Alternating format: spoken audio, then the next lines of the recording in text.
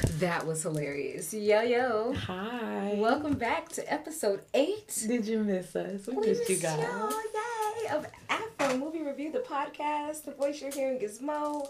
She, her pronouns, the chocolate chip Afro Movie Reviewer. And I'm Keeks. They, them pronouns, your favorite trans podcaster. And this podcast today, this episode is brought to you by Black Ass Hairstyle that includes beads. Because I'm not taking them out. And it took too long to do it. So y'all gonna get some clickety clacks. We'll try to minimize it.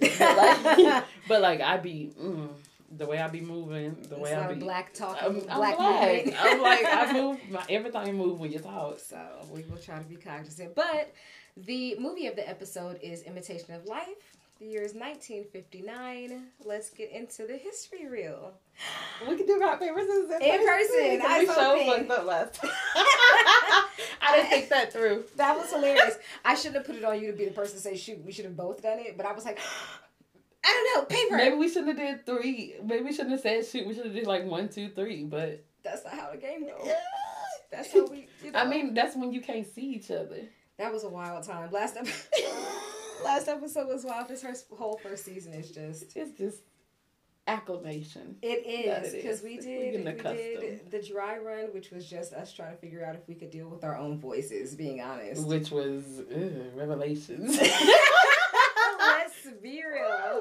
But then season 1 was us trying to get into it and get into the flow. Season 2 will hopefully have more of you guys engagement, and you can tell us what you need, what you don't need, and we'll adjust where we see fit. Yeah. Okay. If we like it. If we like that shit. All right. I didn't want to say it, but that's why I said fit. That's just the reality of it. That's professional talk. That's it. Because really, heard but not heed. That's it. That's my life's motto. Heard but not heed. Oh, God. Okay. Rock, paper, scissors? Okay. Rock, paper, scissors, shoot. You won. Okay. Rock, beat, scissors. I had scissors. All right, let's get it. So, let's start. I'm going to start with my last one, actually, because I'm going to switch it up. Okay. July 17th, Billie Holiday died. Oh, of 1959. Rest in peace to a real one. I'm so sad about that. American jazz and swing music singer. She died with 70 cents to her name. Wow. And that pissed me off because I was like, y'all love to just use folks for their intellectual property, whatever, and then just discard them. And it just but that's kind of artists in general. A lot of them will die broke. Which is used to, Yeah. So, I know to start so solemnly, but Okay, then I'll make it a little bit lighter. February 1st. This is not lighter, actually. Well, mine are. I'm sorry. It's just. I got one light one. I have.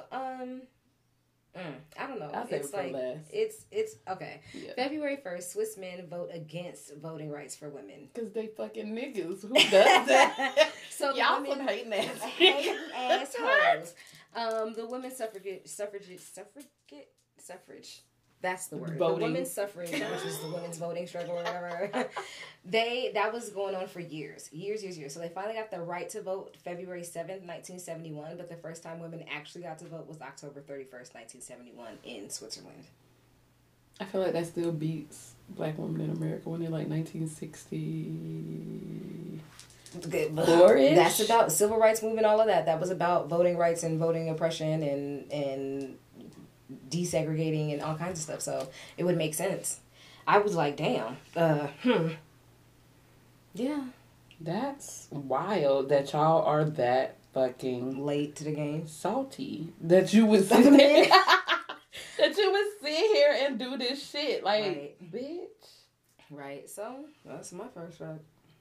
1960s. Okay. 1960s was black women in America, and that wasn't necessarily just a free I'm about to say all. that was what, a year before? 1971 or 1959 is when they voted against it. 1971 was when it passed finally. Oh damn. Yeah, so they were really late to the game. Y'all, why do y'all hate women? Don't answer that. I know. Anyway. What's your second fact? My second one is, and I'm gonna fuck this up, even though I've heard about it for so long. February 2nd, Dotliff Pass incident. The 9 ski hikers who mysteriously perished in the northern Ural Mountains and all were found as dead a week later. I thought you would know about this because I think I've heard about this, but on some like one of those little crime stuff. mysteries. Yeah. And so what happened was like it was like 9 skiers because I've heard about it for so long, and but like I think a blizzard was coming, and then they set a tent, and it's crazy because when they found them, it seemed like they had one of them had ripped open the tent. And somebody was naked. Yeah. Yes. So it was just really weird. And, you know, a lot of folks was like, aliens. Sasquatch. Bigfoot. Yeah. Radiation. They was testing stuff over there with uranium. Hypothermia will have you do a lot of crazy shit. Yes. Like, hypothermia, you'll be freezing and you'll just be like, I'm so hot. Yeah. I need to get naked. And that's exactly when your body's about to shut down. Is when you start feeling hot instead of cold. Look, and I was like, damn. And people want to subscribe it to, like, the supernatural, but sometimes y'all need to recognize the signs of hypothermia. Do they not remember the Donner family? That sounds so familiar. The Donner family was the family that was, like, traveling from, like, coast to coast and got stuck in the mountains or some shit and like had to eat each other. No. I don't even know how their story kept going because didn't they eat each other? I always go to cannibalism. I don't know. Listen, stuck in the mountains in the winter. They just got stuck. I think they just got stuck wherever they were. They got stuck and had to eat each other.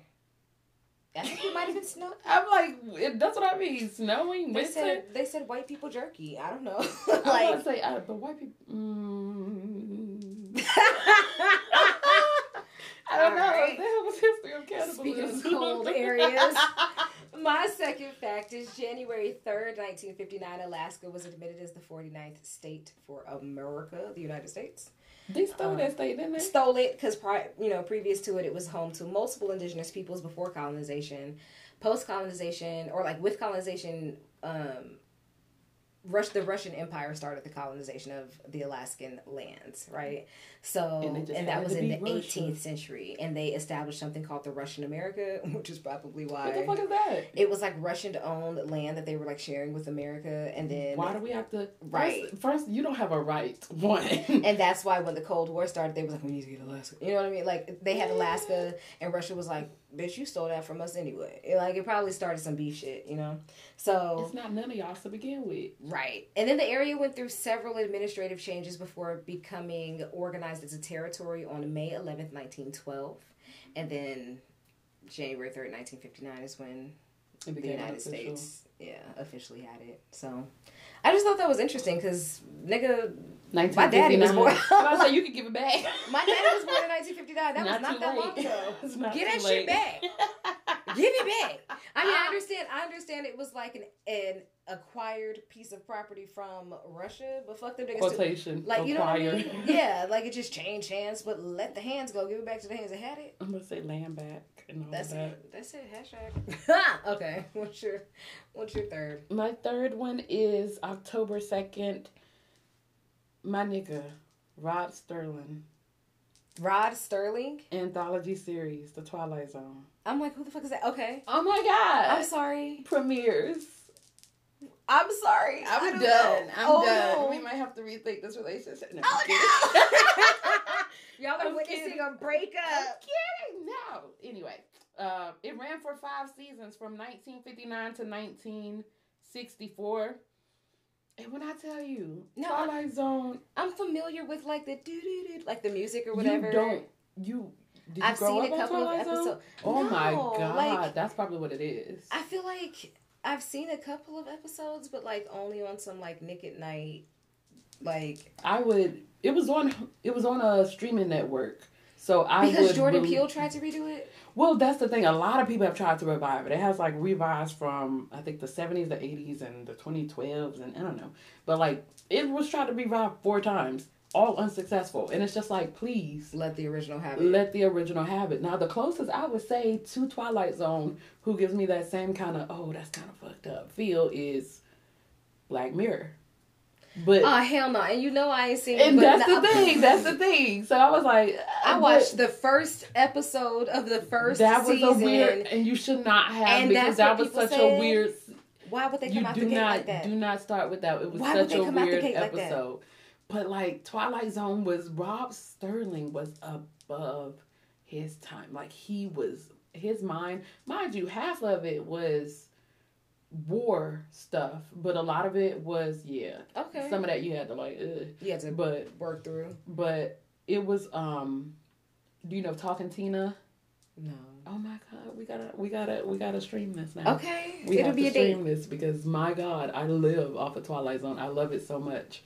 But yeah, Twilight Zone premiered, and that was a nigga, and I'm very glad that it happened. Sorry, the what you call it just picked up my computer because now I'm all wet. I need to see something. Okay. Huh. No, you good. Anyways, it's not important. It just was like, that's interesting. Cause no, I mean, I'm sorry. My parents love Twilight Zone. That's why too. Cause my mama. My mama's scary, and my daddy is not gonna sit through my mama being scary like that. You know what I mean? My mama be like, "You seen this episode of Twilight Zone?" I be like, "Yeah, I know which episode you're talking about exactly because I know what happened in that episode. I cannot tell you the title, but I can tell you exactly what happened in that episode." I'll definitely get into it. So wait, when we talked about the other dude from last time, from Pretty Woman. The dude that was his last performance, I forgot his name. His name escapes me. But he did 20,000 Feet in the Air. That's a Twilight Zone episode. You've never seen that? No. Oh my God. Sorry. What was his name? It escapes me at the moment. The director, Gary such and such? It wasn't the director. Let me pull it up. It was I'm all up in yours. You'll tell me. Nope, you didn't have them. I had them. I didn't. I was missing people. I honestly love missing people sometimes because you teach me about them. Not Julia Roberts' ass. Richard Gere. Ralph Bellamy. Ralph Bellamy. Was it him? Child, the way my mind works. Listen, y'all are not important. This is why I don't try to recall. Look, you know what? We mentioned somebody who did something. Go back. Let us know. Okay. Yeah. So, my third and final fact is May 4th. The first ever Grammy Awards happened, and Ella Fitzgerald won Album of the Year. What? 1959. This shit is not old. So when they say the first, some of these things just got established when, like, not your parents, but, like, my parents were born. My grandparents. Nigga, your grandparents weren't born in 1959. They was, like, 20s. In their 20s, so. My aunts and uncle, my mother, so the baby.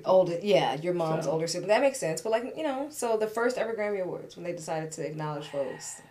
Yeah, Ella Fitzgerald won Album of the Year. I was trying to look up and see which album it was, but it doesn't matter. All of the albums are I'm about to say she's a beast. So, look, put some she did respect that. She earned it. On her name. So. That's amazing. Isn't that kind of... So I ended light. Her. Oh my God. Yeah, well... Because we could have ended so dark. We started for everything. We used the dry run. We ended dark. I used to end. We ended so dark. And we might release that. We might not. I might just go back to being dark for the fuck of it. I don't know. I mean, I don't know.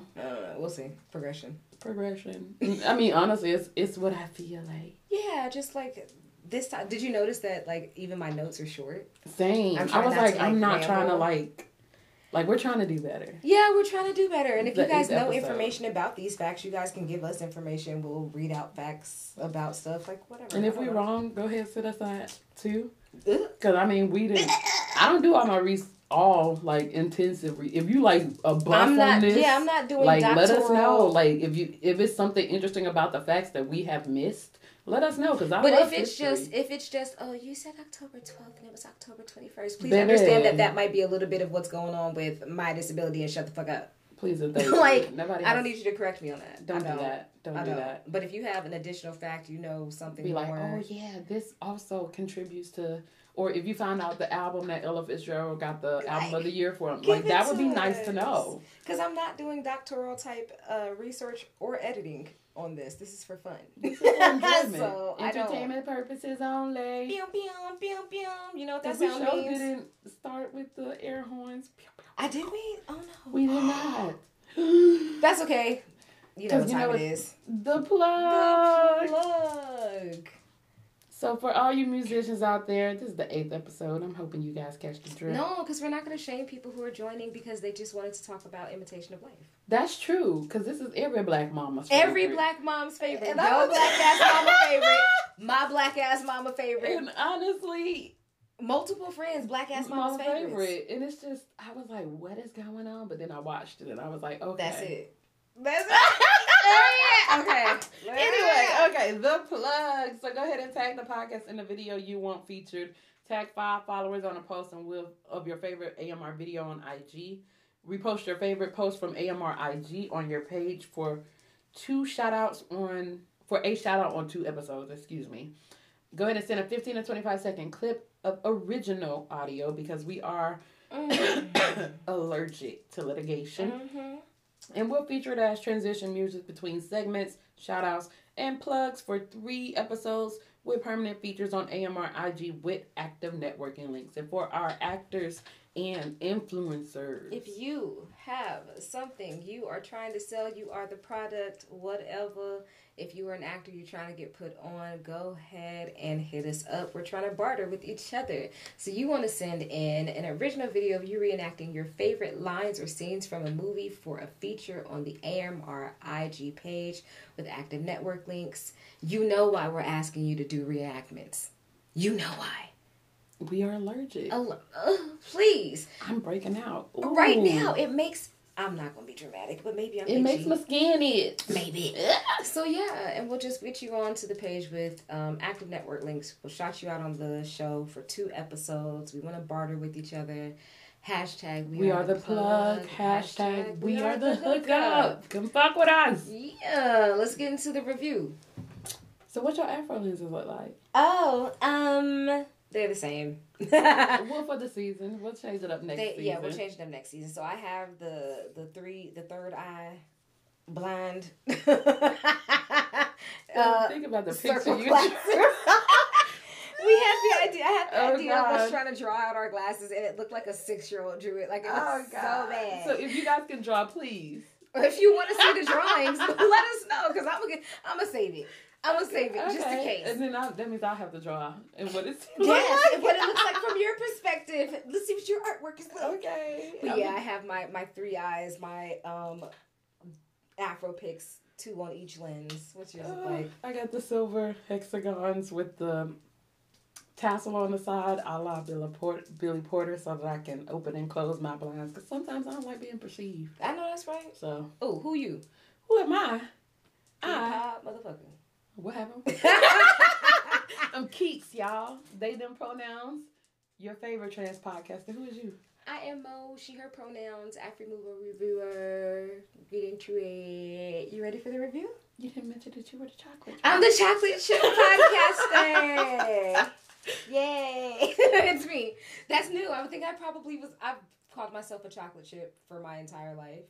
Well, before it was a chocolate chunk because I was just chunky and chocolate, and now it's a chocolate chip because of the moles. I developed moles. So chocolate drop as a child. That was fun. Yeah. And then I was like, why y'all trying to eat me? It's a little weird to be.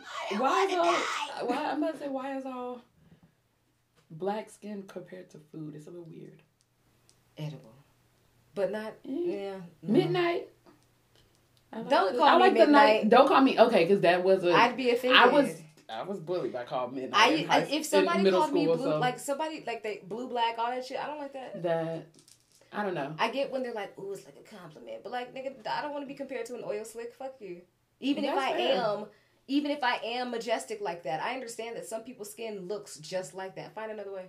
That dark opaque. Give it so you figure it out. I don't know.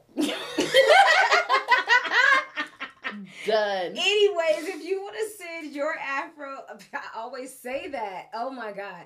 If you want to send your lenses to us so we know how you were reviewing these movies, send them to toamrpod@gmail.com. That's Tyrone, Omar, Andre, Malik, Roderick, Princeton, Omar, this dick @gmail.com. Yeah. Okay. What's the synopsis? The synopsis. That voice came out of nowhere. An inspiring white actress takes in an African-American widow whose mixed-race daughter is desperate to be seen as white. You know what? Had I read that synopsis, maybe I would. I don't know why I don't read the synopsis before we watch the movies.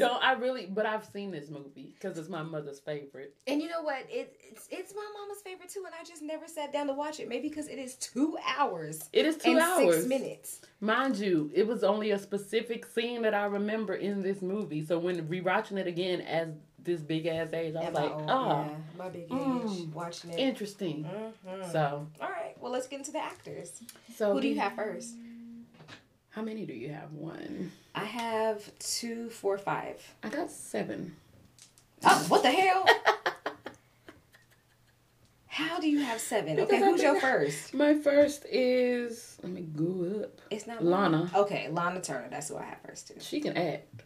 Okay, let's get it. I like her. Laura Meredith, she played in Imitation of Life. She is an American actress, nearly 50-year career span, and a popular culture icon of Hollywood glamour and a screen legend of classical Hollywood cinema. And honestly, as we're doing this, I was like, why don't we have more new fresh faces in like Hollywood and stuff? Because y'all hold on to these careers for 50 years, 60, 70 and you years. know what? We should have, when we did First Wives Club, all of those women, we were like, damn, 60, like all of them were 60 or Goldie 60 years. Like all of them had been in the game 60 years. Give it up. Like, and I get it because you worked hard for it. And also, there needs to be a place for older actors. Like older actors need to be prevalent. That's true, especially with how older people are viewed in our society. Right, but I feel like some new old people should be the old actors. That's fair as well. We don't have to see y'all still. Yeah. But I get it. I do rock with the fact that people have these long ass careers. It's pretty cool. Lana Turner was a pinup model as well. In the 1940s, she was one of the highest paid actresses in the United States. She was one of MGM's biggest stars. Her films earned over $50 million for that studio, and she had an 18-year contract with them. I saw that, and I was like, damn. I hope y'all paid her well. I think, listen, I got some information about that, all right? Let's do it. So, Lana Turner was, of course, we don't remember, but there was a time during, I believe it was World War II, when the U.S. fighter pilots were the U.S. fighter pilots were painting pinups on their planes. Did not. She was the pinup. Wow. She is the image that they were painting on their planes. They nicknamed her Tempest Turner. She dated and got married. She had a daughter. And when her daughter was teenage, she was dating this mobster by the name of Johnny Stompanato. That's the one her daughter killed. And her daughter murdered this man. I saw that. And I was like, this child was 14. Yeah. You, as a 14-year-old child, don't just be killing niggas for no reason. And they said that, from what the story says, that they had been dating for a while and he had been physically abusive and intimidating to Lana Turner, but intimidating towards the daughter. That night was supposed to be an award show. They decided not to go. Mm-hmm. And he stayed at the house with the both of them. And that night they got into it. She heard her mom being abused on the other side of a door. She grabbed a knife. And when he came out the door trying to leave or whatever, she was rushing in the door. And it was just a matter of circumstance and timing. That's what the story was. And she got off. She was acquitted of that. Yes. Mm-hmm. Imitation of Life was her first role post the death of Johnny Stompanato.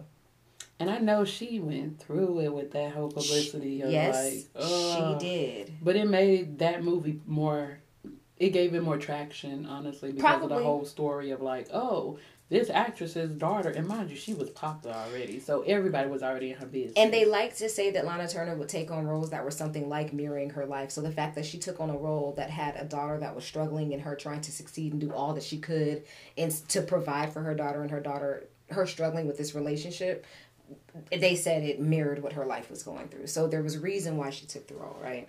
So That's cool. She died of throat cancer at the age of 74 in 1995. Yes, she said she liked to smoke, baby. She was into smoking her cigarettes. I mean, who wasn't back then? But they had made her like this very you can't be bad, so. They did that. Oh, no, that was Sandra Dee. That was somebody else. I'm sorry. Okay, but about Lana Turner, she had her one daughter, Cheryl. Mm-hmm. And Cheryl turned out to be gay. Her life partner was named Joyce Leroy. And she said that Lana Turner accepted her like a second daughter. They were good. When she died, what'd you say, in 1997? 1995. 1995. Her estimated worth was about $1.7 million at that time. She left $50,000 to her daughter in her will.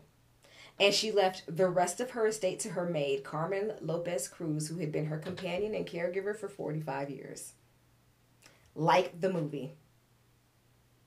Wow. Like Imitation of Life. Sorry. Anyways, we'll get into it. Anyways, so should we be fans of Lana Turner? Fucking right. I like her. I'm for it. Okay, who you got next? That's amazing. John Gavin, who was Steve Archer. Yes, I have him. Let's get it. So, American actor who was also president of the Screen Actors Guild and the United States ambassador to Mexico. Get it? They changed this man name thrice. Oh, okay? I have once. What? So he was born Juan Vincent Apabalazo, and I messed that up. I'm so sorry. And because his parents got divorced. Mm-hmm. So when his mama remarried, she remarried to this dude, and he was like, okay, your name is John Anthony Goliner.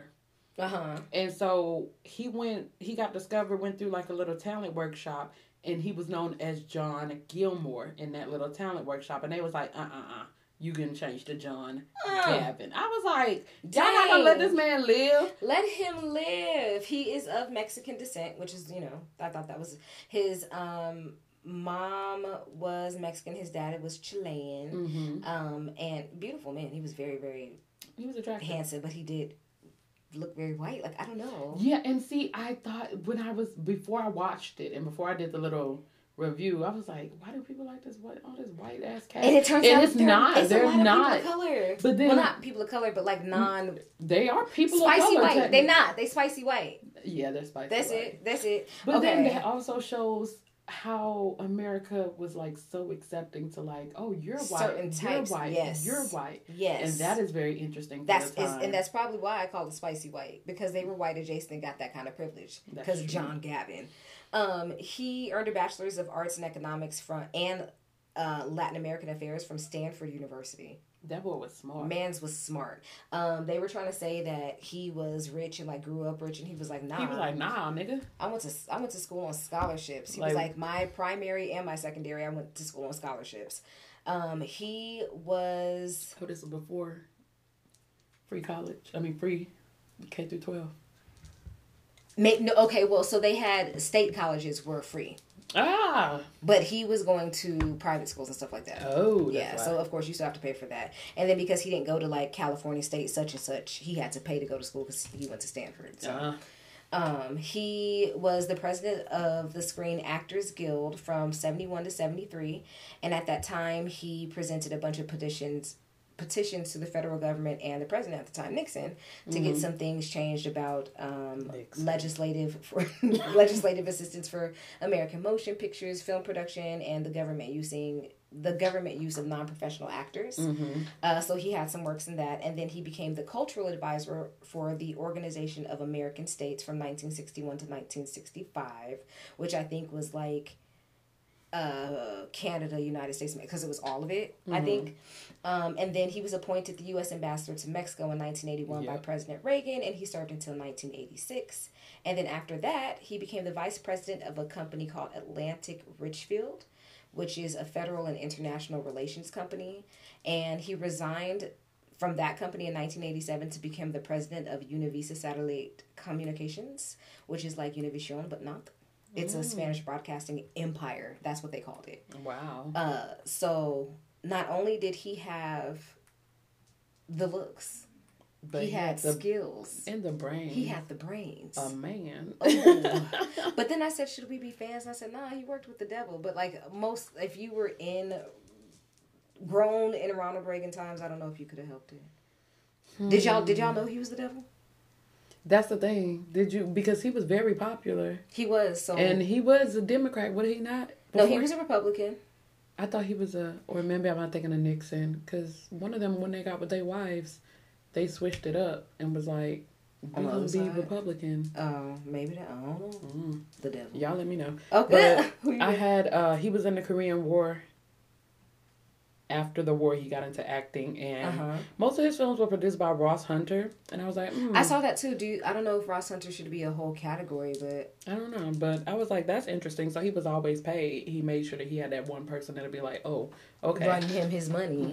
So that was nice. And he died from complications of pneumonia after a long battle with leukemia in 2005. Wow. Who do you have next? Sandra Dee, Miss Susie. Sandra Dee. Okay, so child model turned into film. Turned bad bitch. Yes.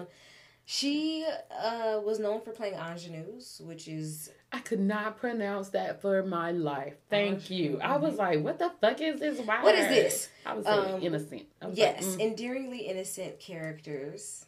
Yeah, she earned a Golden Globe as one of the most promising newcomers for her performance in a movie called Until They Sail in 1958.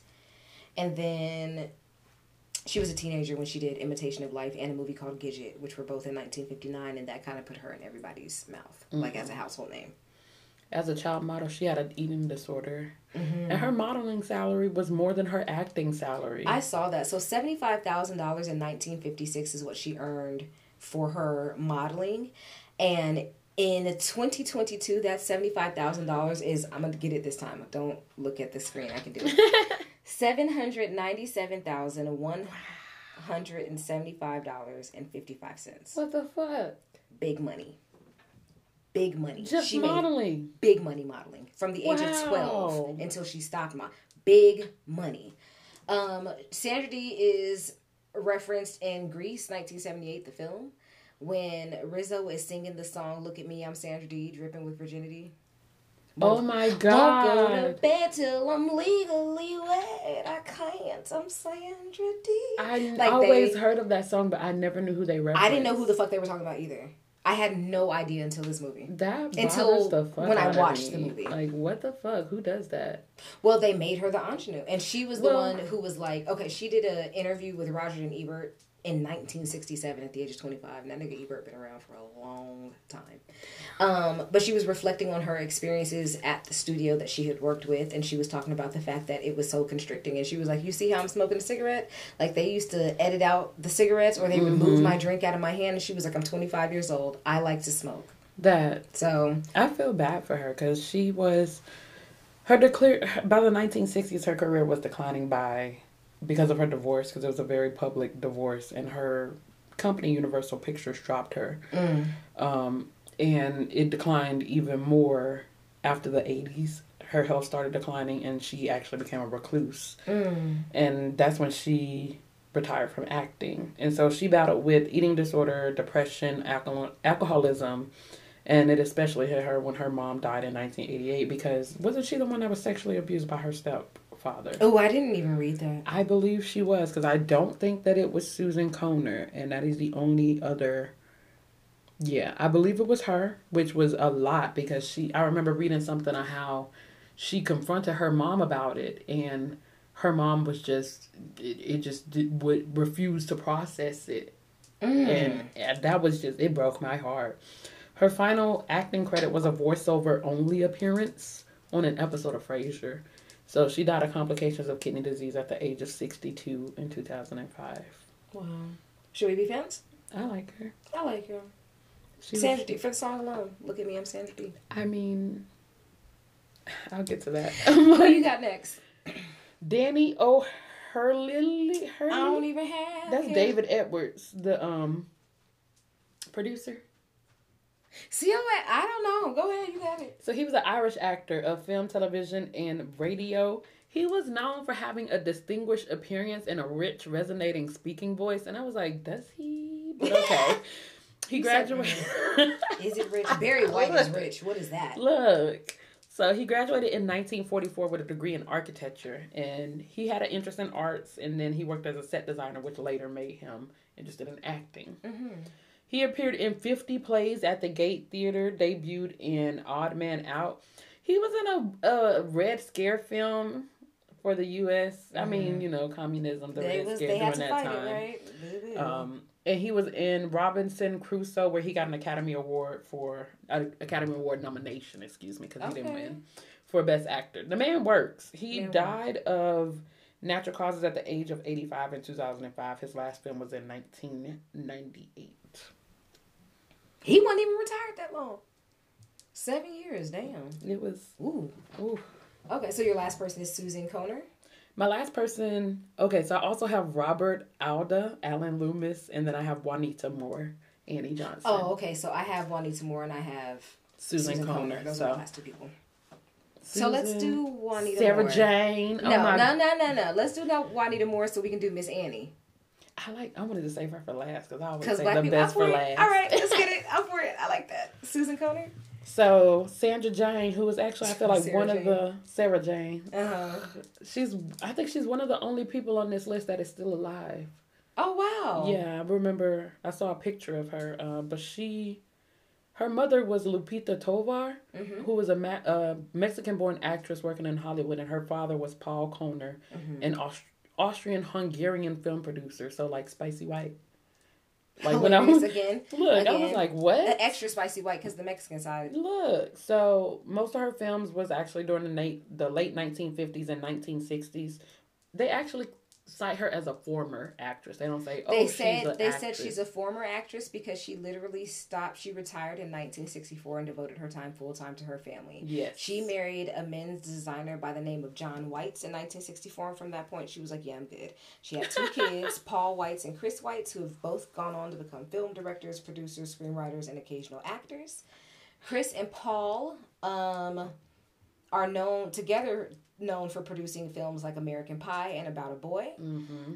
Chris Weitz is known for directing New Moon and part of the Twilight Saga. Yeah, I saw that and I was like, I don't know if I should be a fan. I feel like, you know what, her whole thing is nepotism. Her mama gave it to her, her mama and her daddy gave it to her, and she gave it to her kids. And it's gonna keep going. It's gonna. The good thing about this nepotism is that there's an inkling of talent that keeps trickling on. As soon as the talent's gone, everything get them out. I don't know, maybe because that's old money. That's old money. So is it talent or is it accessibility to that kind of prestige? Right? Is it accessibility to freedom of exploration and imagination? Because when you got money, you have more time to fucking think. That. Should we be fans? I said, I don't know. Would we know her without nepotism? Would the world have the Twilight Saga without nepotism? Like, questions. I don't know. I mean, he only did New Moon. There was like 3 other movies in that series that other people have directed. So when we get to that, we can sit there and be like, see if we liked. Were you a good director? We'll talk about New Moon when we get there. Yeah. Okay. Oh, I just wanted to mention her last movie was a biological drama about Sigmund Freud. I was like, that's interesting. Sigmund Freud. Freud, that's how you pronounce that? Mm-hmm. Fraud. Sigmund Freud, Freudian slips. He's a fraud, that's why. But that is probably a Freudian slip, and that's why he said it. Okay. But I have Alan Loomis. He is a American theatrical and film actor, a singer and a dancer, and father of Alan and Anthony Alda, who are both actors as well. And I'm like, not familiar. Again, that nepotism. It runs deep, but this is the role that he's known for, and he had a Tony in his role in Guys and Dolls in 1950. He died in 1986 at the age of 72 after a long illness following a stroke. So that's all I got for him. So now the star of the show. The star of the goddamn movie. Juanita Moore. Miss Juanita Moore. Miss Annie Johnson. Applause. Applause! Give it up for her. She was the 5th black actor to be nominated for an Academy Award in any category. I saw the 3rd in the supporting actress category at a time when only one black actress, Hattie McDaniel, had won an Oscar. Hattie McDaniel won for Gone with the Wind in 1939. Mind you, we are 20 years after this in 1959, and she's being nominated and being like one of the 3rd and one of the 5th. One of the 5th in 20 years. Yeah. Ugh. Yeah. She worked from 1939 until the year 2000. She was around doing random shit. Working. Best known for Imitation of Life, but working. She was Mississippi born, and she moved during the Great Migration to LA, and she was working doing, I think what did it say, she was in a chorus line or something. She was a dancer, then chorus line, and then she became a film extra. Which is she worked her way up from 1939, because that's when she made it to LA with her family. 1939. She was friends with Marlon Brando and James Baldwin. Yes, she was, and she got Marlon Brando to give James Baldwin a loan for him to make some play. $75. That's all he needed to make history. His play. Make motherfucking history. And yeah, she's amazing. She died at the age of 99 in 2014 of natural causes. In 2010, they had a new print of Imitation Life, the 1959 version, because it turns out there was another version of the movie. Yeah, this is a remake. I didn't know. So it was screened at Turner Classic Movie Films, that TCM in the TCM Film Festival in LA. And so Miss Juanita Moore and Susan Conner showed up, and they got standing ovations after the movie was done being watched. And that was pretty awesome. Do you think we should be fans? Hell yeah. Fucking right, for life. Do you know what I just had? I just had the realization. Because I was like, two things when I was watching this. I was like, I didn't realize this was in color. Because I don't remember it being in color. And I don't remember this scene that was very vivid in my mind being the way this scene was. You watched the other one? Because this was the remake. Yes. Wow. I watched the black and white one. How fun. Okay. Okay. The director of this film is Douglas Sirk. Sirk. Douglas Sirk is an interesting one. So he's a German film director, best known for his Hollywood melodramas in the 1950s. But he started his career in Germany as a stage and screen director, and he left for Hollywood in 1937 because his second wife was Jewish and she was actively being persecuted by the Nazis. So he had the money to get the fuck, and he did. His work is seen as the critique of the bourgeoisie in general and of 1950s America in particular, while painting a compassionate portrait of characters trapped by social conditions. I like that. I thought it was interesting. His first wife was an actress by the name of Lydia Brinken-Sirk. Together they fathered one son by the name of Klaus Detlich Sirk, and it was Sierck. This is the original spelling of his name. So Klaus was alive from 1925 to 1944. His ex-wife ended up joining the Nazi Party. Yeah. And because of Sirk's remarriage to the Jewish actress Hilda Gary, she was legally able to bar him from seeing their son, who eventually she could keep him from that. So the son, Klaus Detlich Sirk, he became one of the leading child actors of Nazi Germany. So if there was like Nazi Germany films or like young propaganda, that was whatever, him. He was one of the kids that was filmed and seen in it multiple times. When he got to America in 1937, he changed his name to Douglas Sirk, and I guess it's a comparable sounding, but not spelling, which was kind of gave him a veil. And by 1942, he was under contract with Columbia Pictures, and he was directing like very, very anti-Nazi films.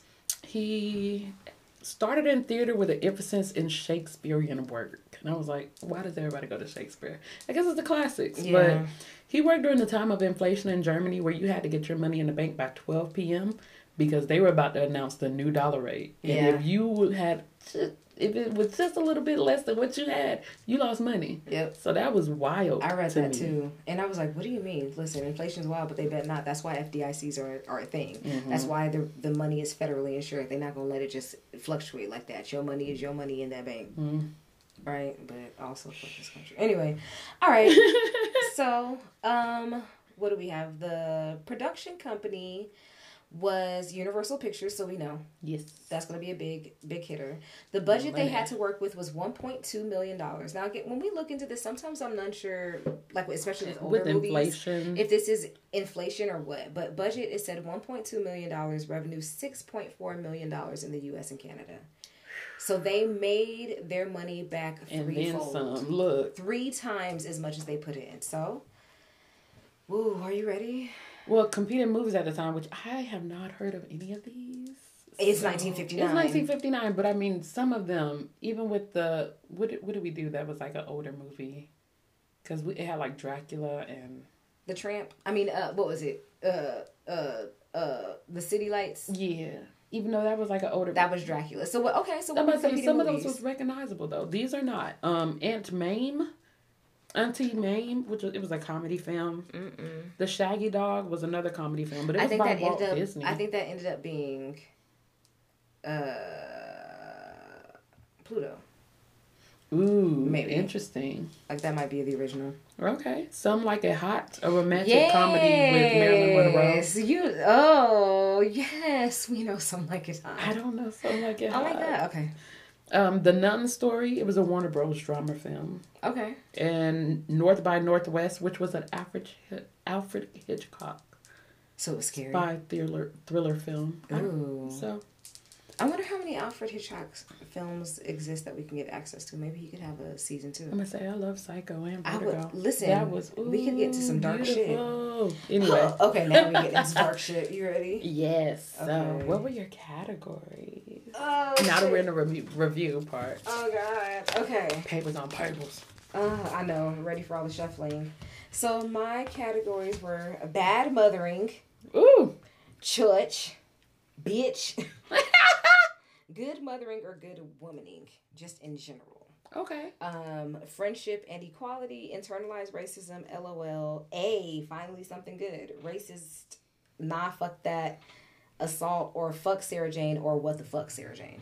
Okay, that's fair. I have Get Your Goddamn Kids. Yes. Yes. Death to Capitalism. Yeah. She's biracial. She's biracial. Girl. We love that song. That's not copyright. I mean, that's not infringement or anything. We're just citing the source. A Mother's Love. Mm-hmm. I'm not like those other Negroes. I told my mother I'll never be like those other Negroes.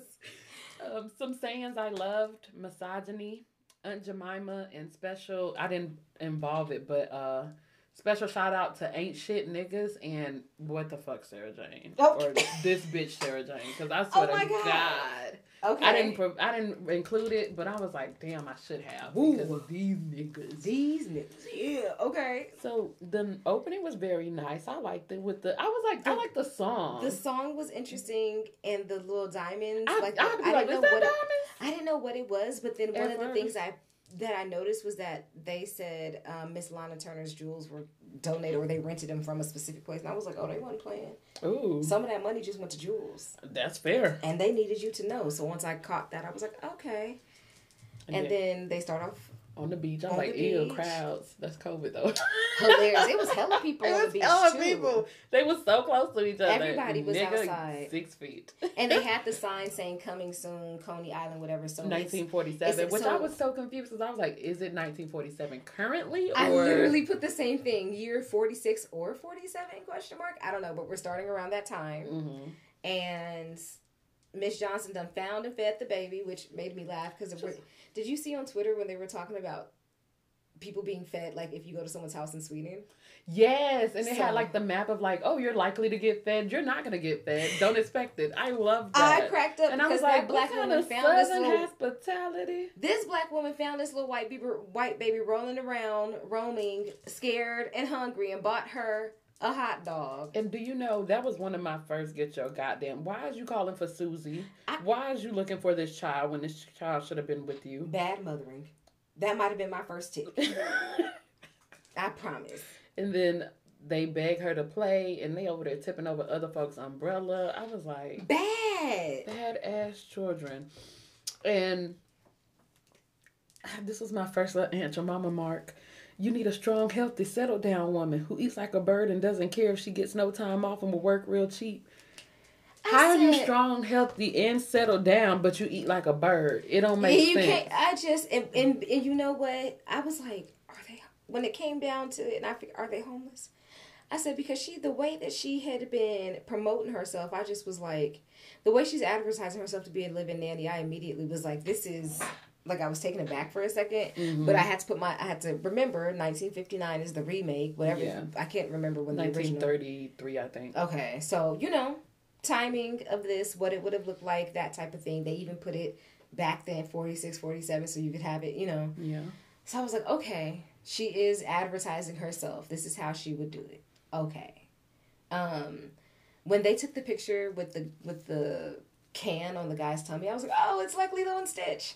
See, I didn't reference that. I was just like, you're a badass child. Because Hilarious. why are you putting things on random sleeping strangers? And Lilo was also a badass child.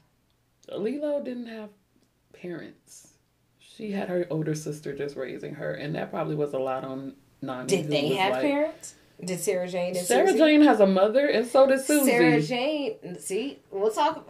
Wait. Look, okay, we'll get to it. Okay, so Sarah Jane and Annie reveal that they're homeless, and one of the good mothering ticks for me was how Miss Annie was like, she refused to be separated from Sarah Jane, because at that time, I'm not leaving my baby. I'm not leaving my baby. At that time, that probably was an option. Drop her off at the orphanage. Get your money and come back and pick your kid up. Because you remember, if you watch like Annie or like any other orphanage movies, a lot of the kids are like, oh, my mom's going to come back for me. My parents are going to come back for me. I think that during the Depression, there was a time where kids were just being dropped off because they weren't extra. You couldn't afford them. And the state is providing at least whatever, was the mindset. So she refused to do that. She was like, no matter what's happening, I'm going to keep my baby with me. My baby's with me. Did you notice they bathing suits? It looked like a diaper.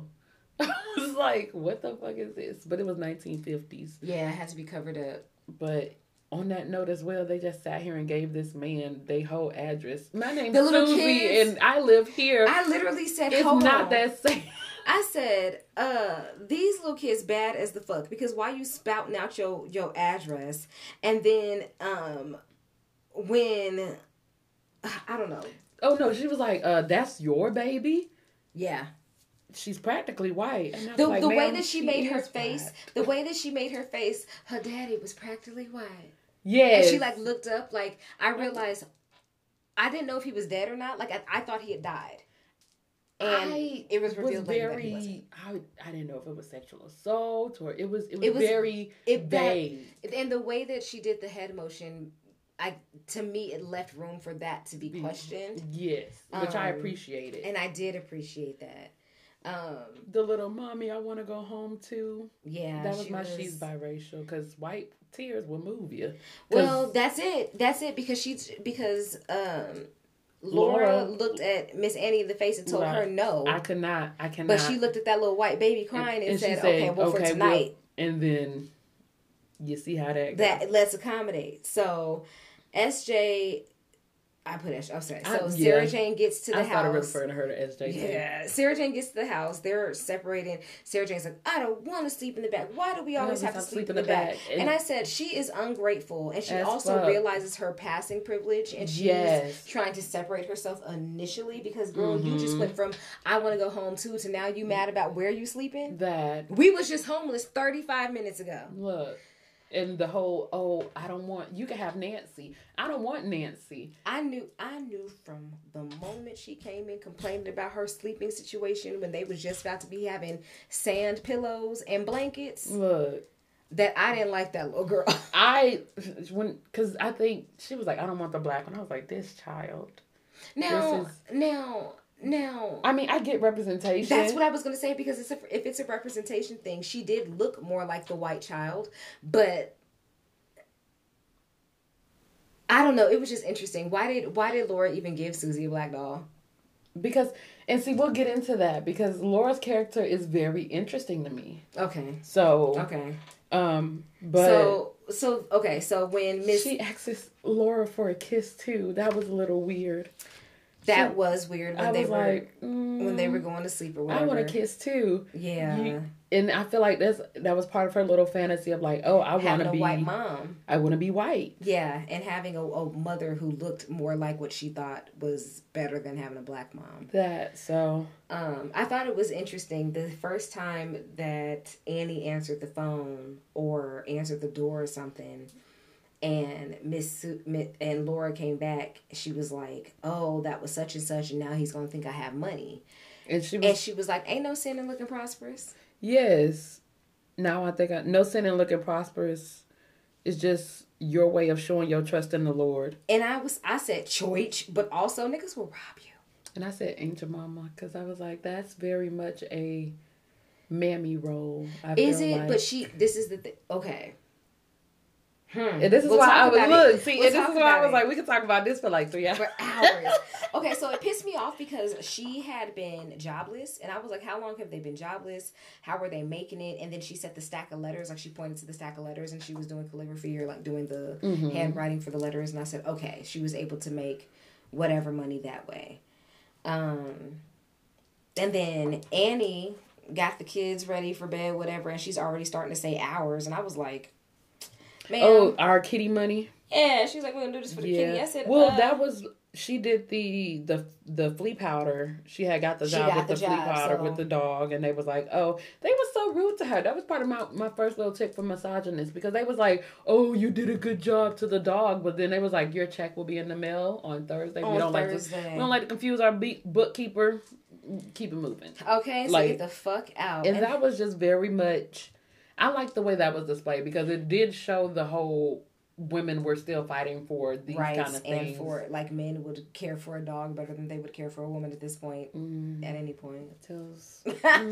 I thought that it was interesting that when she did, like you said, when she got back home and she was saying, oh, this can go, because she was like, oh, I'll give you the money from this batch of letters, and she said it could go into our kitty.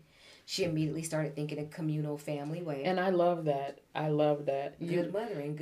Not good mothering, good womaning. She just, and she explained to her, we are in a situation where this is going to be a good situation for both of us. We're going to help each other out. So she just... And honestly, you probably should raise your... No, I was raised communally. You should raise your children communally. Yeah. It's a very nice...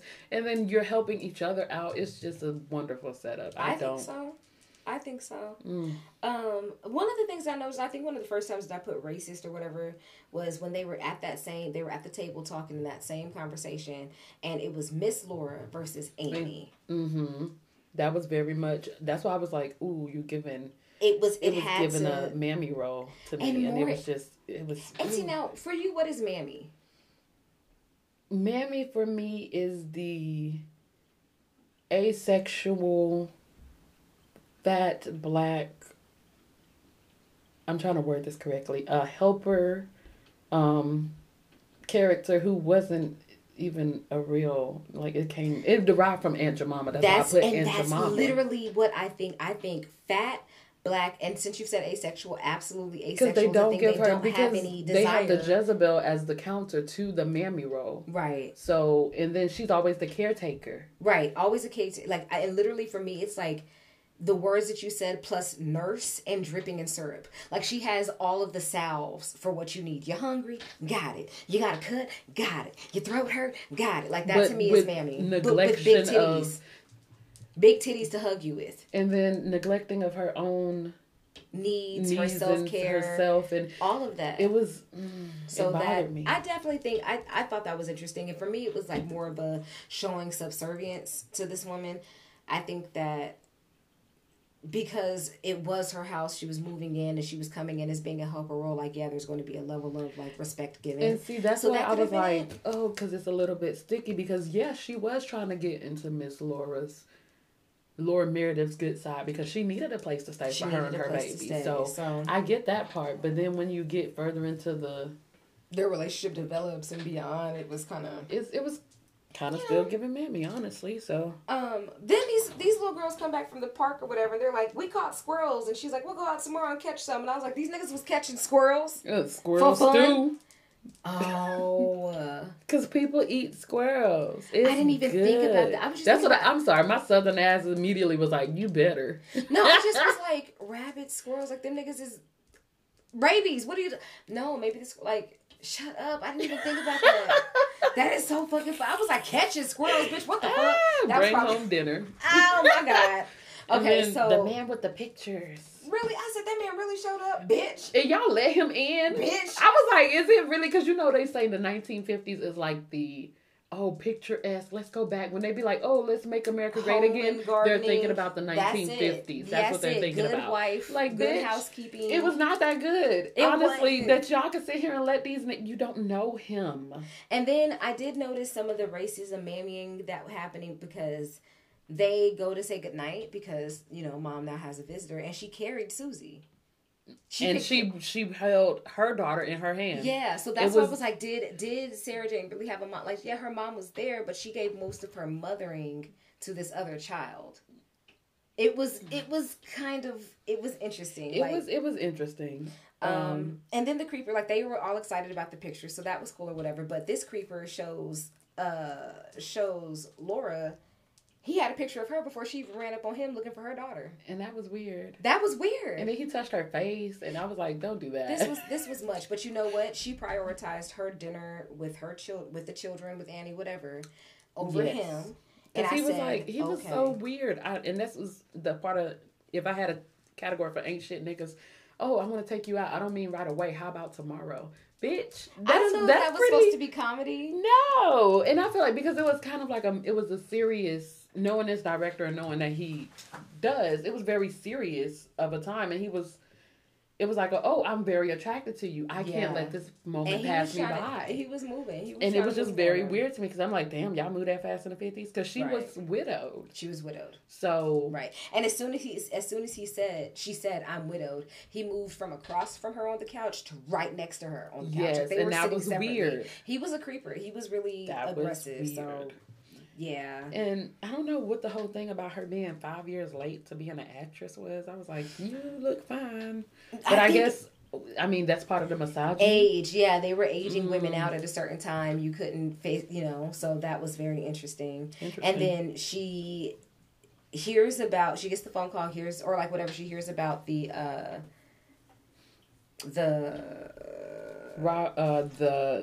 Mr. Loomis.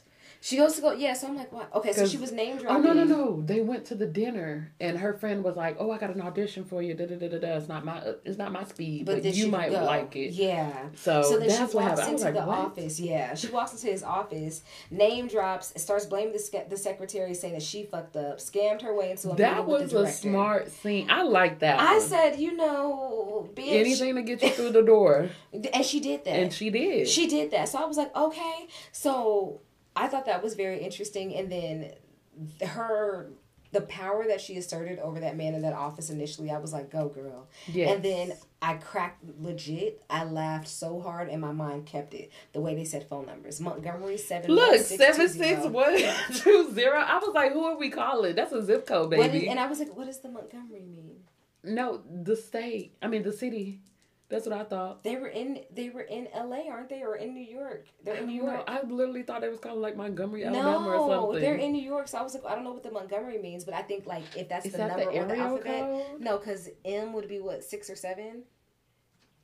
So that's your first number, because 1, 2, 3, 4, 5. No, that's only 6 numbers. It's not a full phone number. It was the 50s. Maybe they only had 6 phone numbers. I was like, how are y'all calling? But then I feel like they had the operators at that time that would plug. And was like, so that was interesting. I laughed at that. But then, so he called her bluff trying to call the house. She got called Yeah, he called her bluff trying to call the house, and she actually had somebody answering the phone saying Miss Meredith's house, which was bam, bitch, give it to him. And then he said, okay, so let's go ahead and call that Hollywood person that you said you know. And she said, that. Let's not do that. And he still wanted her. And I'm going to back up a little bit because it's relevant. What's her name? Annie took care of, because she was broke. Miss Laura was broke. She took care of the eggs. She took care of the milk. Well, no, she didn't. What she said was she requested for him to give the normal delivery. But like she made the mind to sit there and like, oh, I have services.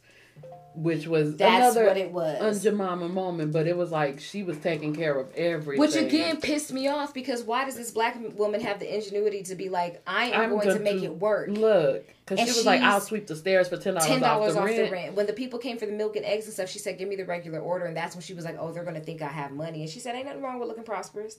Eventually, you're going to actually be prosperous. Don't worry about that. But like, everybody else, she negotiated a deal with. And it's like, you could have did that. Robbing Peter to pay Paul type thing. But I think also the difference in standard and like status made it so that Laura would have been uncomfortable negotiating with somebody and admitting that she needed help, didn't have. That's especially true. Someone who's like the serviceman, the milkman. He don't give a fuck what you don't have, but that means you don't get no milk. You or your braggy ass babies.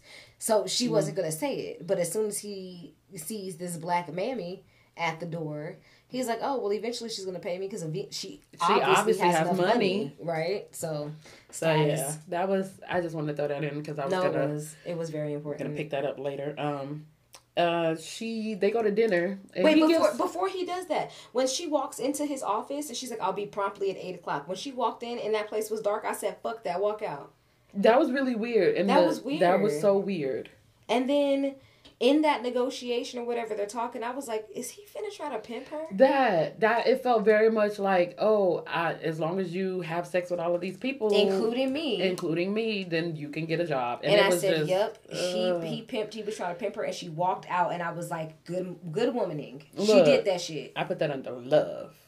Okay, because I needed that, but I literally wrote Annie the Jamaican hustler, because this is when you found out how she negotiated everything else, how she moved around the pieces to have what they would need. And I said, why the fuck couldn't Laura ass do it with her privileged ass? She saved the money to follow her dreams, but then you got here with no plans. You had nothing, you and your baby. So it was very much. And then, that was bad mothering for me. The way she went home and cried on Annie's lap because, woe is me. Because I'm so sad that it didn't work out. And Annie said, I'm going to make you some hot milk to relax. I said, ugh. That does not sound relaxing. And then she meets Steve. I don't know. I love the little old sayings because I used to read historical romance, and she was like, "You're so good for what ails me." Like, nigga, what? Okay. I love it. Said, I love it. But Dr. Feel Good. But you know what I wrote? The next thing I wrote was they love snatching niggas' shoulders, don't they? They really do like. That's why I had assault. This is assault. They were just snatching shoulders. That is. Leave these shoulders alone. Just whiplash her on that bitch. But then she goes and check on Susie, and she's injured. Because they was trying to test and see if black folks' blood was different. Comparing Negro blood and white blood. And I was wow. You know what that reminded me of? Jane Elliott did her blue eyes, brown eyes experiment in England. And it was a teacher, like 80-something, in her 80s, in her 70s, 60s, 70s, 80s, who was like, oh yeah, my black student bled. And I was surprised that they bled red. And just didn't And know. it's just... And this was, if this was 46 or 47, was this year, because that's when it started. Again, my that's grandparents. That's not that far removed. The ignorance, the lack of knowledge, whatever you want to call it, is not that far removed. And it's wild. So when I said, well, god damn. And then when she came out and asked Annie, she said, don't worry, I spanked him. And I said, I hope she was talking about Susie. I hope you spank Susie and not Sarah Jane, because what does Sarah Jane have to do with the fact that this little white girl wants to know if her blood was the same? That's not her burden. So I didn't get clarification. I don't know who got spanked, but I really was hoping she said Susie. She meant Susie, and I don't think that. The way Laura downplayed it, I hope they were only playing. I really it bothered me. Because some of her responses to things, I was like, you need to be more engaged. You need to be more engaged with your child. Yeah. And then we switched to the scene where she's at school. She's trying to bring her... It's a whole ass blizzard. Did you see that snow? Yes. I got a question for you. Was they doing snow machines, or was they really recording in a blizzard? Because that shit looked reckless. It was... Boy, what? Boy, we don't get snow here. I don't do no... What? That shit looked wild. Why was they... This was before kids would be getting called out of school for snow and shit like that. Because I was like, yo, she came in with those boots or whatever, and the teacher was like, I don't have no little nigga students. Black woman, get the little nigga lady, get the fuck out. Look, she said, she shows that I ain't got no color student. Well, before that, why do kids need to know, and this goes with your Christian, why do kids need to know all these languages for Santa Claus? I thought that was interesting that they did it, but again, the white adjacent. You have, this is the early, like, if this is the 40s or like late 40s, 46, 47, and we're trying to figure that out or whatever, there was probably like Italians were coming in, Germans were, like, a lot of the Europeans were still coming over. And they were still assimilating them. You know what I mean? And this interesting, because I was like, is this because Santa Claus, Christian holiday, Christmas, so you need to know. And see, so 49 was when World War II started, so people were coming beforehand just on some pleasure shit, wasn't no like, whatever, no judgments. 49? I thought it was 42. I don't know. I don't know. This is the Cold War era. No. I'm talking about 46, 47. That's when the movie is set. So if I'm trying to figure out why they would be giving Santa Claus so many names. What is the history of why are we doing this? Yeah, this was after World War II. So I'm thinking going into Cold War era, I think, because that was like 50s math. You guys, hold on while we Google. Look, because World War II. I'm not a buff, but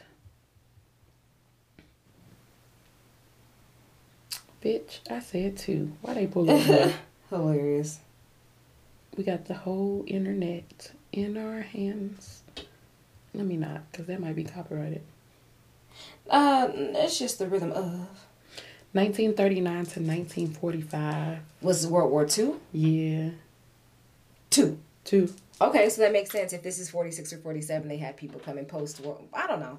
I mean, because America took a lot of, like... stuff, so they just were incorporating. So that's it. Like, okay. So they get to school. She into school. She run in. She's trying to give her some fucking boots. And this girl ran out the classroom, out the school. She shrunk out the building. Like, oh my God, the whole, I'm not here. Yeah. I'm not. And her teacher was like, we didn't know. Why would you need to? Why? No, and the other side is like, number one, who signed up this baby for school? Like, I mean, it just was. I'm about to say because you should have already seen her face, right? Or maybe they just assumed. Maybe they just assumed. Maybe they just assumed. So. But little Sarah Jan ran out the classroom, down the hallway, past the front office, out the door, out the other door, into a blizzard. No protection. And I said, this is a badass child. And then, she pissed me off. I hope I do. I hope I die. They didn't ask me why should I tell them. Yeah. So when Annie came home and told Laura that she had been passing at school, she was so hurt. And Laura's response was, children are always pretending. And I said, that bothered me so much. Because here you go trying to be the progressive mom, buying your white daughter these black dolls as well. Here you go thinking you're this. But when a black woman comes to you with this stress, this actual thorn you're in like, her heart, it's no big deal. Well, the thorn can't be that deep. Like, don't do that. Your problems aren't as big as mine. And that's what it felt like. And it felt like that. Your problem with your kid and what's going on is about the fact that she does pass white. Like, she tried to flip it on her by saying, oh, kids are just pretending. She's not pretending.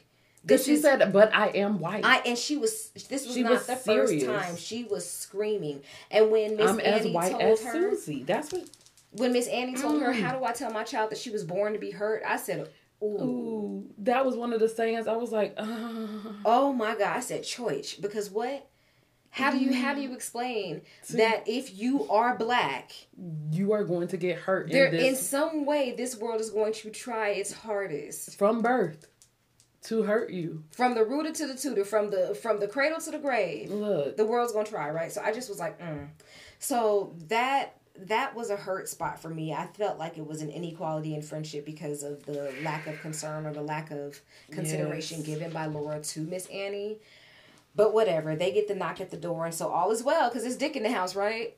Yes. Well, Annie said, no, it's a sin to be ashamed of what you are. It's even worse to pretend to lie. And I like that. And phrase. I liked how she kept putting that in her place.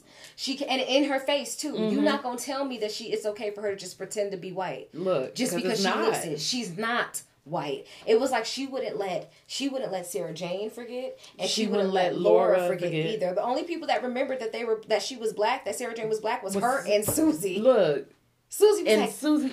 Look, we'll get to that too, because Susie was definitely one. She was definitely. You be out there cooning. That's anyway. So old boy showed up at the house and he sold the picture because he got a job. He got a job, a man with a job, and all of a sudden he's darling. She's like, oh darling. So I was confused because I was like, how long have they known each other? But I realized we started the movie in the summertime at the beach and it's snowing now. Okay. So it had Thank you for catching that. I was really like, wait, why are we? Because he was proposing marriage, and I was like, you don't even know her. Look. And she said, you don't know me. So I was like, how much time has it been? But I think, let's say from season to season, 3 months from seasons, it had been 2 seasons. Mm-hmm. Like summer, fall, they're in winter. They're dead in winter because he's talking about picking up gifts and some more stuff. it's definitely snowy Christmas time. I don't know if he mentioned. Yeah, he had mentioned gifts, talking about gifts for the kids and Annie, and that's when they had the hallway like. Because we had the "I love you" stage. She's like, "I love you," and I'm and like, she "Damn." said, Huh? What's going on? She said, "Boy, you're thinking with your nuts. I want to give you a home. I want to take care of you. I want to love you. I want that shit." And she said, that's cool and all, but you don't know me. That like. She said, I got dreams, bitch, and you would derail them. And he said, "Do you love me?" She said, "I think I do." I think so. That's not a positive yes. You know and the fact that you sitting there trying to get her to say yes. This is what it is. She said, "Boy, you thinking with your dick." And he was pressed all up against her, and he was like rubbing and stuff. And he said, "Do you think I love you?" She said, "Baby, the pussy throbbing, but I don't know if this is love. Look, I don't know."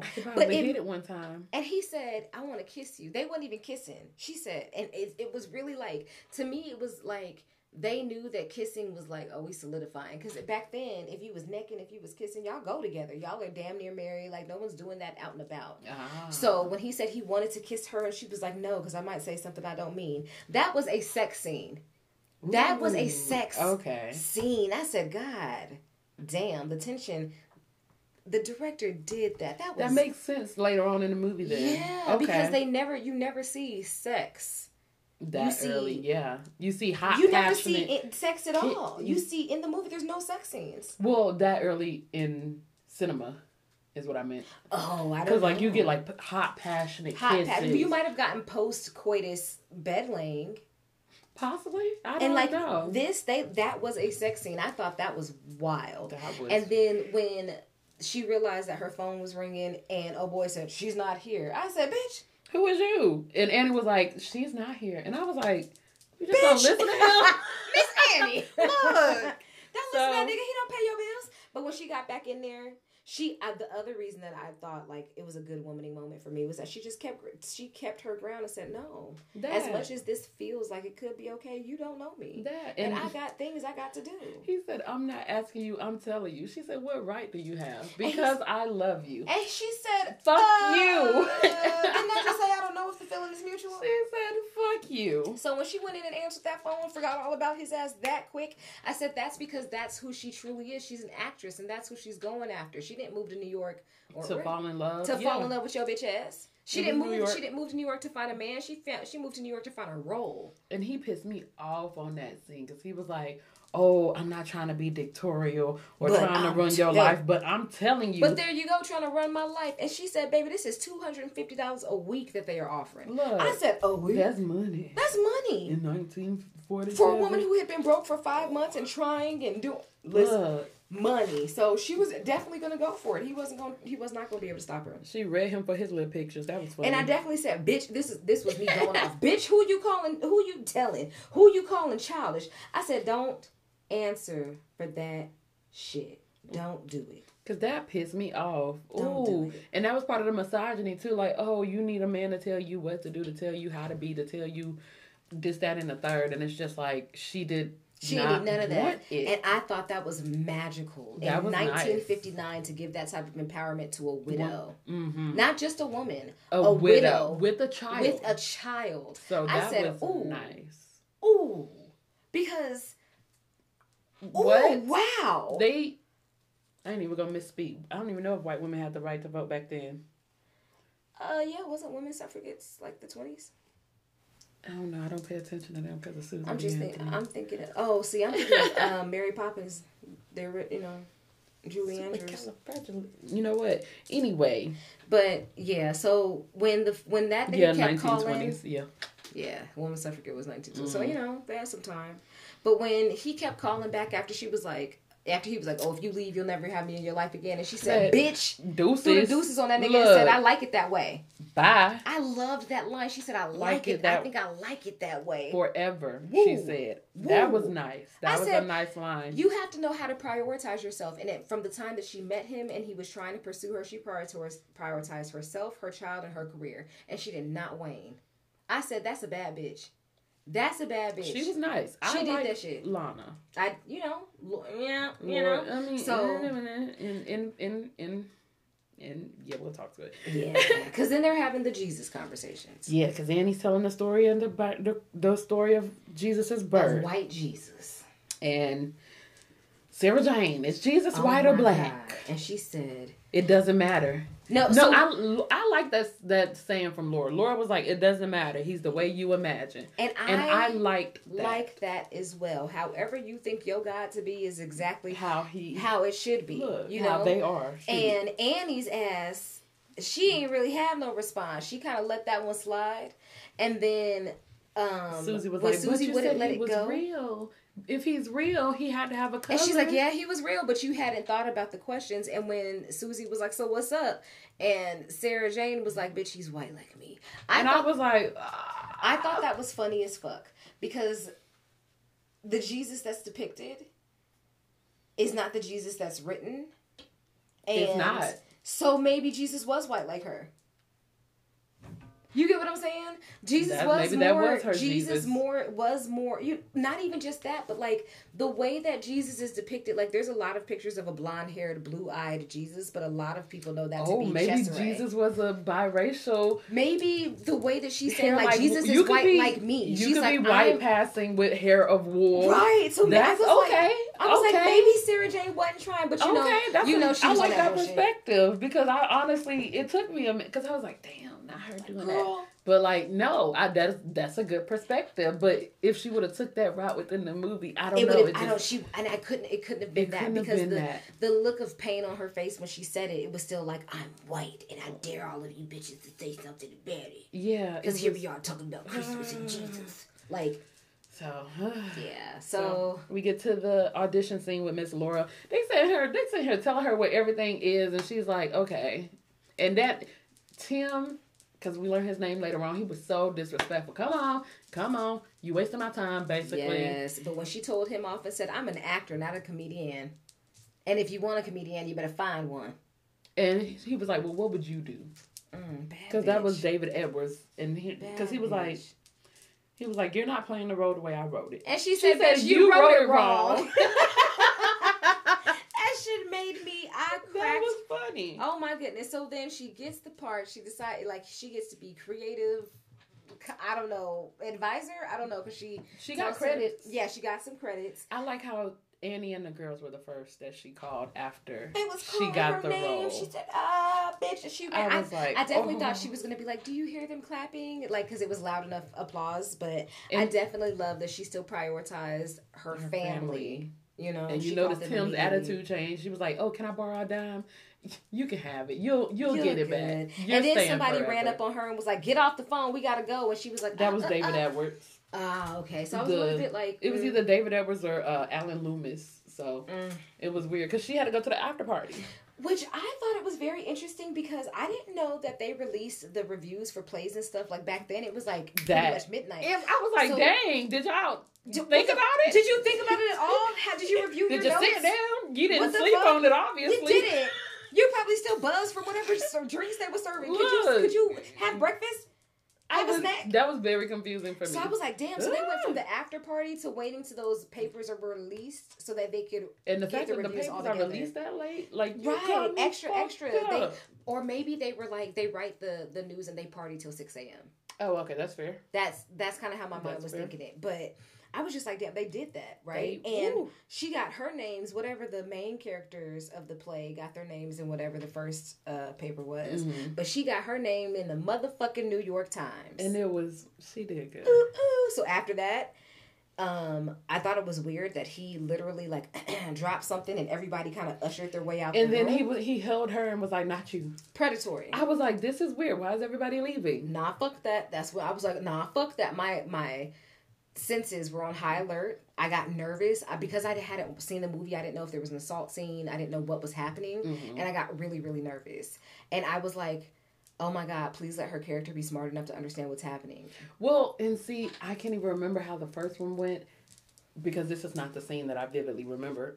But it was just so weird for me. And this was part of the like ain't shit tally if I would have had it. But it was so weird for me how he was like, oh, I fall in love with all my leading ladies. And she's like, and you just let that happen. But you know what it is? Again, she is an actress who's always had her eye on the target. And he is the one that writes all the plays. Baby. And when he looked out the balcony, he said, this could all be yours, 40 seconds to 50 seconds. She said, oh, bitch, Broadway? Oh, yeah. Let's make it mine. I like you too. And I said, okay. So I said, okay. So she's winning in the theater. So suddenly she's in love with the director. Girl, it's a power play, and I can't hate on her. She is a Broadway name. And in the Flash, that montage of like movies that she was doing over the years. And that's when I figured out that this movie was like 1947 to like 1958 time. It was years. So like, yes. That gave us a better understanding of like where we were at first. So that was nice. Annie's still beside her. Day one's still there. And then when she was getting a little tired after that show or whatever, she was like, "Oh, you need to rest down." Can I beg off? I love that phrase. It was kind of. I was like, "Oh, you have to use some of these." Lingo, but. He called her a watchdog. Look, you're much too pretty to be a watchdog, bitch. And she said something about biting. And I was like, what the fuck? Her response Oh, I can bite sometimes. Yeah. I was like, oh, okay. Very dehumanizing for the only black person in the film. But it was also, to me, it was also a moment of them. The whole time we had been kind of seeing her as mammy and not standing up for herself and not saying or doing too much. And even though it was in protection of Laura, when she decided she was going to get with him, she got with him. And I was like, wow, also a power play for a black woman in this film, who it's 1959. They allowed this black woman to say something back to this white man. He said something slick and she got slick with him, and I was like, that's fair. Okay. Like I kind of, okay. I liked that, so I appreciated that, but I still thought it was very interesting that the time that she chose to do it was in protection of that mammy role. Yeah, not for herself, but yeah. So David wants marriage all of a sudden. And she like, fuck no, baby. Because why? So she out of love, but she still sees the power play. And she's trying to play her position. I don't know what happened, but all of a sudden I wrote, them kids ain't fucking grown. They got a house. They ended up getting a house. And we hadn't seen the kids yet. I had been wondering about them, and then they mentioned them. And I was like, them kids ain't fucking grown. And that's when I was trying to figure out the timeline. Yeah. Like how much time it passed. They were about 16 at that time. So it had been a good 11 years. So math. So they're in a new house. She asked about Annie's spells. Like, I don't know why. I love spells. I was going to say, I love calling little fits or whatever spells, but I think it's such a generic term for just being ill and down and out. That's true. Because makeup-wise, wait, I think that was later. No, that was around this time. Makeup-wise, they made Annie look so much older, so much... she looked wearied. She looked very tired. Her soul looked tired. You know what I mean?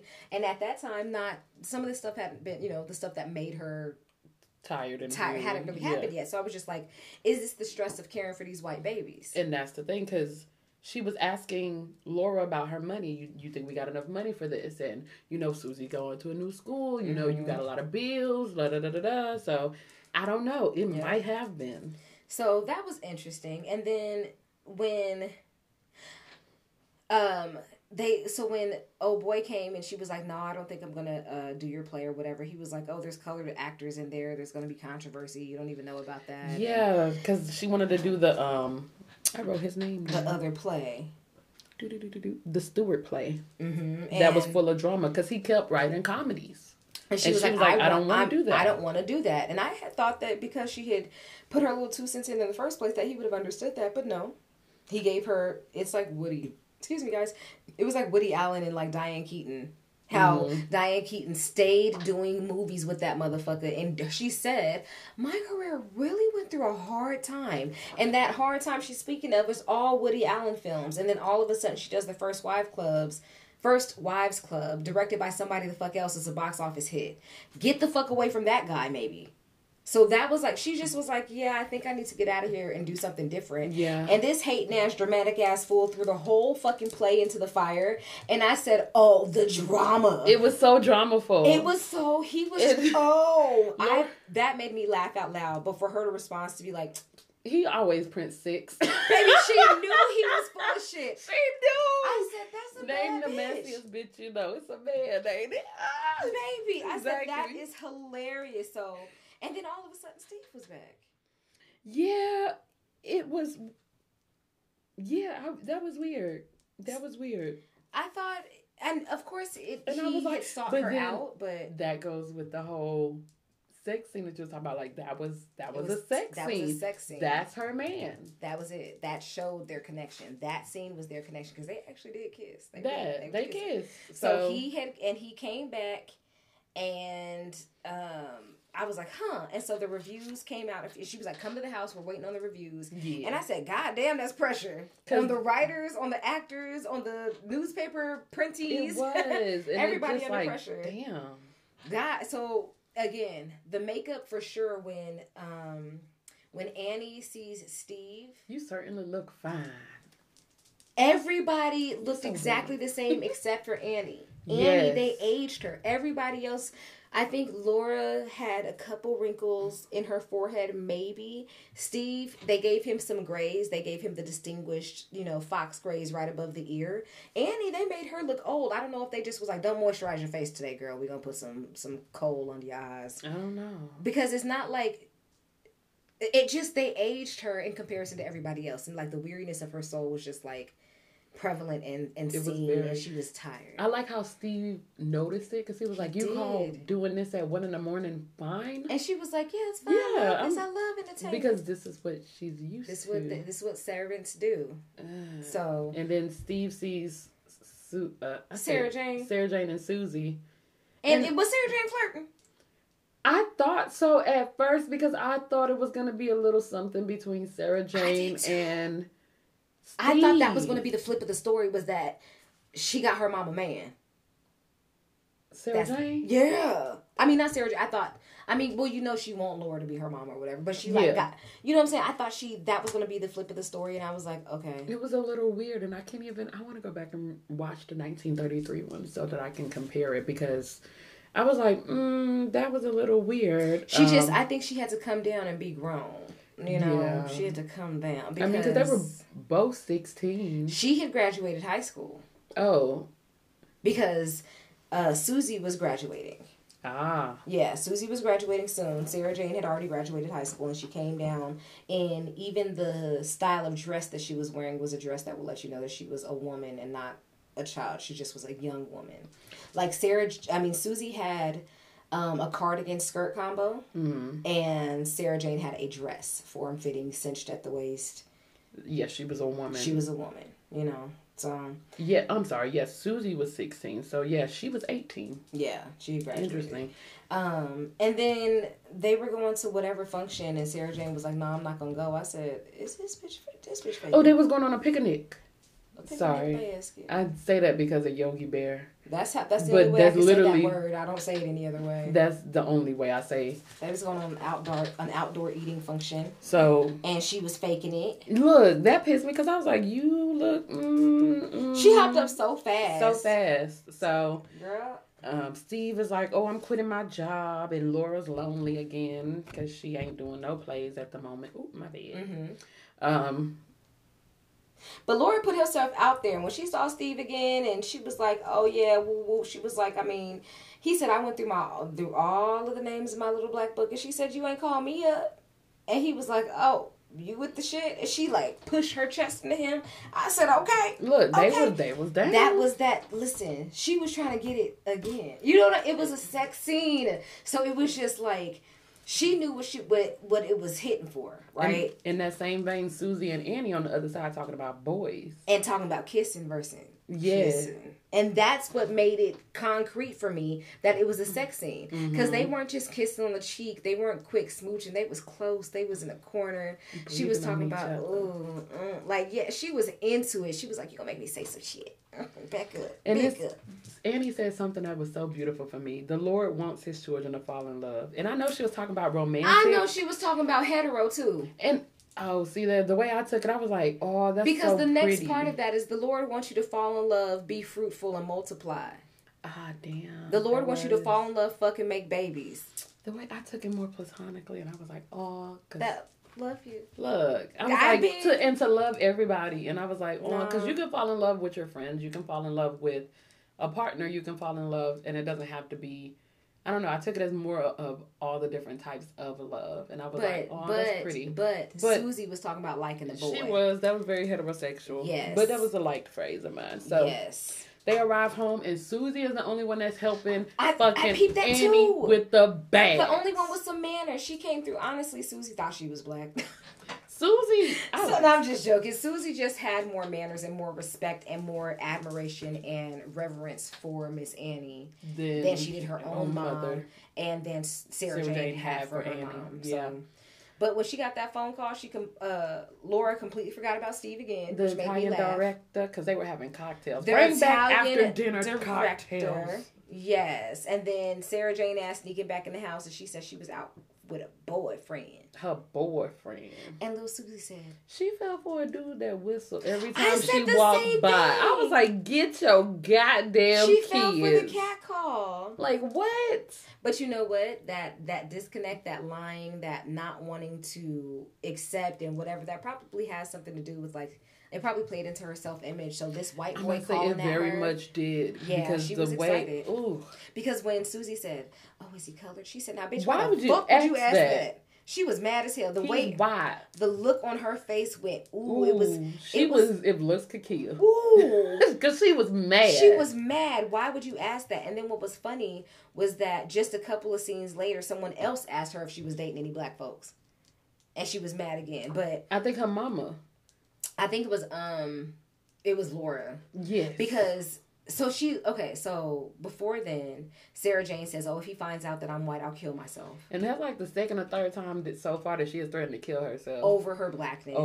She said that she didn't want anyone to know her business, her blackness, or her mother. She said, "I don't want to have to apologize for my mother's color. Yes. I want a chance at life." Yes. She can't help her color, but I can and I will. And I was like, and bitch. Susie said something about her own mom, Laura, and Sarah Jane's response was, "Your mother doesn't own me." So part of her had this like internalized racism, this knowledge of like, I am black, and just like that meant, and like she knew what it meant to be black, but she could not. The thing is, you cannot control people's perception of you, and that's what she was very much trying to do. She was terrified of it. So when she comes downstairs and she's talking to Laura or whatever, and Laura's like, "Oh, do you go out or whatever? Because one of the boys down the street asked me about you," and she was like, "That colored bus boy." Like she was so offended. She was so offended. She was not happy. And then when her mama asked her to bring that plate out there, that pissed me off. That whole little accent. I was like, girl. And when Laura came in and said, "Have I ever treated you like that?" She said, "You're not acting colored. You're acting childish. I said, ooh, because she said, "The colored people I know don't even speak like that." She handled that ass. And I said, I feel like y'all so anxious for me to be colored. Y'all want to show You just me? are so anxious to not be colored and to not be perceived as colored. Right. And again, this whole progressive Laura being the progressive that's speaking to black people. She's like, yeah, the black people I know don't speak like that, but they're also lower than her. They are subservient. There's a matter of respect and like you don't regularly hang out with black people at social events like that. Yeah. So you only know them in that subservient role. Right. There's gonna be a level of what's it called? Respectability politics? Yeah, but like the difference in shit. My mind starts with an A, but I can't remember. But like the difference in the type of conversation that's hierarchy. Happening. God damn it. Yeah. Anyways. Aristocrat? No, not God damn it. I don't know. I don't know. I can't remember. But either way, she was not having it. Talking about the black boys that they weren't dating. She was shitting on blue collar workers. She was mad that she was being treated like the help. Mm-hmm. When Laura came in and checked her and talked about checking her privilege, I was kind of upset with Annie's lack of response because that should have been upsetting to her too, and she didn't step in as a disciplinary with her own child. Now that part I feel like because Sarah Jane was more willing to listen to Laura than she was to her own mother. But she had been doing it her whole life, like just being like letting her slide and like, "Oh baby," you know what I mean? So like there was that time when this is your job at that point. Like if you separating the child and mother relationship or whatever, this child took that plate out. This is your job. Yeah, and like now if you're thinking it as like separating child and parent, but just okay, my bad. This is someone who is acting as representation for you at your job. And she took that plate out there and did that in front of guests. of your employer. There were multiple, in front of your employer. There are multiple reasons she could have been justifiably angry. And this was the point in me that I felt like she should have been like, Sarah Jane, now what is wrong with you? I taught you better than that. There's no reason you should treat Laura like that, her guests like that, me like that. Like, that was the time that I felt like she could have gone off. That's and she fair. Didn't. But mind you, she was sick as well. She was having sick. Her spells. So I don't know. Maybe it might have been too much on her. She was sick. She was Don't tired. know. Yeah. But. And then. Yeah, I can see that. And she's, oh, mama, try to understand. I didn't mean to hurt you. I love you. She crying and shit. But that pissed me off. Because it's like. Because you knew there was no. It's giving white tears. And that's it. You knew no behavior was going to change. You knew what shit going to change. She was just saying it. You just saying shit just to say shit. So I was like, So and then she runs out to go meet her boyfriend, and he called her. She's like, want to run away and like called get her away. A hard R violation. Hard ER and beat her ass. Left her in the gutter, like for in that. The rain. Like no, I mean, she was bloody, so yeah. And then when they scan back what's happening at the house. Annie over here rubbing feet. Yeah, her health is further declining. She got a death plan. Her health is further declining. She has a death plan. Y'all supposed to be friends. Why y'all not rubbing each other's feet after a long day? I just was like, all right, whatever. She rubbing feet, subservient, and that's the part where Miss Laura didn't know Annie had friends as well. Right. So and that was very much So what she said, she asked her something about money, and Annie was like, nah, baby, you paid me well enough. I've got enough money to get my girl through college, do whatever, and my funeral plans, right? Mm-hmm. And she was like, well, why do you have funeral plans? She's like, baby, because I'm doing it big. You got to know I'm about to be popping in my death. And she said, well, I didn't know that. And she said, of course you didn't know that, Miss Laura. You never asked. And that was the one time she stood up to that woman in a way that was just, you don't give me the common decency. It didn't change anything, but she did it. And I was so happy for that one moment between the two of them. Because it was very, I liked the whole communal living, two single mothers trying to raise their children together. It was very much a disconnect because of misogynoir, because misogynoir, the dictatorship. There was a who was the leader and who else was who was supposed to be subservient. So yeah, that was very clear in that scene. Yeah, and then the next scene is Susie's graduation, and this little motherfucker got a horse. Well, Sarah Jane come home, and because Susie's like, something wrong with Sarah Jane. Yeah. She got her ass beat. And she's still being a bitch. Still, towards her mother only. You keep telling the world I'm your daughter. It's bitch. your fault because you came up there talking that shit. Fuck you. I wanted to beat her ass. Boy. And she was like, lies don't help none. You got yourself into this. And did. If you knew what the fuck you was doing, you would have been all right. Yeah, so it was... And I feel like Laura stepped in that moment because she knows Sarah Jane values her opinion more than her mother's she's white. She did. So she did. But yeah, Susie graduates. She get a horse, and Sarah Jane ass is hating because she didn't get a horse when she graduated. She didn't get shit because she didn't, because that's not your white ass mama. And then the thing is, her mama could afford to give her a horse, but her mama didn't think that was lucrative enough to get you. What do you need a horse for? What do you need a horse for? And anyway, Susie asked, when Laura gets her call or whatever, the Italian directors agree to her terms and she figures out she has to leave, she asked Steve to look after Susie. That was a little weird because Annie was right there. Annie's right there. She's always looked after your child. Why wouldn't she do it now? Look. So that was weird. And then Susie and Steve that might have been the whole, they are a relationship. That is my partner. Right. The whole sex. Right.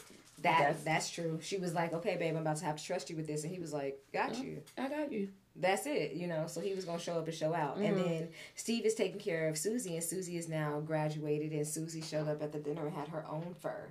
Because you remember early on, that director that she met with, Loomis, and he was like, I haven't been out with a woman without a fur in like 20 years. Yes, Laura did not have a fur. She didn't have her own, and now her baby got fur. So and that's the thing. She was trying to do everything for Susie except the thing that she needed the most. She was. And then the thing though, they was talking. She was like, "Oh, you're the only one I could talk to. What about Annie? She's everybody's Rock of Gibraltar."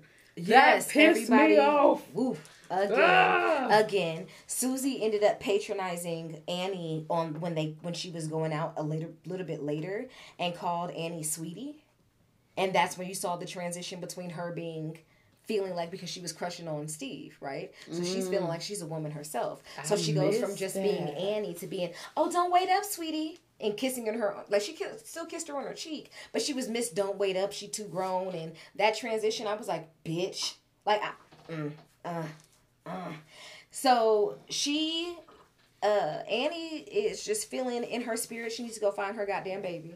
It's been too long. Sarah Jane been lying. She said she was at a library. Library. And she finds something in Sarah Jane's pocket because Susie borrowed the jacket, and she's like, what the fuck is Harry's Club? I ain't never heard of this shit. And I said, is she stripping? I said, oh, wait. This is 50-something. She doing burlesque? And I said, no, she's just singing. And lying. Which was kind of burlesque. It was a night, she called it a dive bar, so it was that type of late night, it's not a respectable place, it's going to be smoking and drink. That's what, I now understand what they meant. The difference in bars is like divers, drive-ins, and dives, right? So, she just was lying, and she was like, I'm not going to. She stopped. She came in and wouldn't leave or whatever, and she was like, "Come out of here!" And she's like, "I don't know her. She crazy." To your mama. But the way that she was, it just was very like. Why did they make her do it like that? Like, it just... Because, they dismissed her. Because they was like, what did you do? We don't even know nobody by the name of Sarah Jane. And she said, my name is your color. Judy Bordeaux, or whatever the fuck Whatever the fuck she said. And she ended up leaving, and she flies back home. Or no, I'm sorry. She gets back home or whatever, and Laura's house, that's when they scan out to the whole thing. Laura's house is bigger and grander. She has been doing her thing as an actress. Oh yeah, Laura's back. Sarah SJ's note.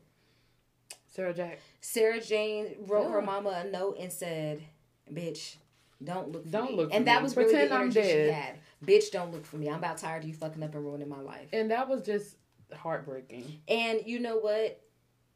Annie was determined to fly and see her child, but she said once more, something in her spirit knew she wasn't long for the world. That's when I started feeling like, oh my God. Because she gets Steve to get a PI. To look for where she is. And they was like, well, she doing this. She keep changing her name to this. And she said, like, well, where is she now? At the Moulin Rouge. So she found her. She flew out to go see her. She snuck in to stay respectful. She hid. Mm-hmm. When Sarah Jane got off the stage, she was like looking around, something in her spirit. She felt something and couldn't pin it. And then when she was at her house and she's like, oh, the door's open. She turned around and saw her mom. She was like, you were at that show. She just something. I knew it. She felt it. She felt her mama's presence, and she was like, ugh. And she said, I'm tired. Do you mind if I sit down? Yes, I do. This is your mother. But that whole scene, I was just like, wow. It was so much. Wow. I've been called a disrespectful child by my parents, by my mama. Like, I've been called that. You know what I mean? Mm-hmm. I'm a person who firmly believes that after a certain extent, a certain age, and from my own experiences, I understood from them, they needed to be like, you're a child and this is how I'm going to treat you. But when I become an adult, you're not going to keep treating me like that. So if I need to establish myself as an adult that needs respect from you, let's go ahead and do that. Yeah. The disrespect from this child, I was just like, yo! And like, to a mother who was trying so hard. And I'm like, I would understand if your mother was neglectful. We can argue in that she was in a way because she took care of Susie more than she did Sarah Jane. I feel like we should talk about. So you said this was gonna be a long episode because it's a long movie, but don't you know? After I watched this, I was like, damn, we should have saved this for the finale. Yeah, because this is gonna be a 2-hour episode, and we are already long-winded. But, so it just was much. That whole it was a scene. I said she wouldn't let her motherfucking mama sit, so I was just like. And the fact that she was like, "Are you happy?" and she said, "I'm white." That did not answer the question, baby. That was the answer. She said, are you happy? And she said, with you not here, no one knows that I'm not black, and all she ever wanted to be was white. So yeah, are you happy? I'm white now. And I have everything I want that comes with that whiteness. And she knew about the privileges that came with whiteness. Because I mean, this things compared to Susie, and I hate to do that, but compared to Susie, you're not getting into college. You're not.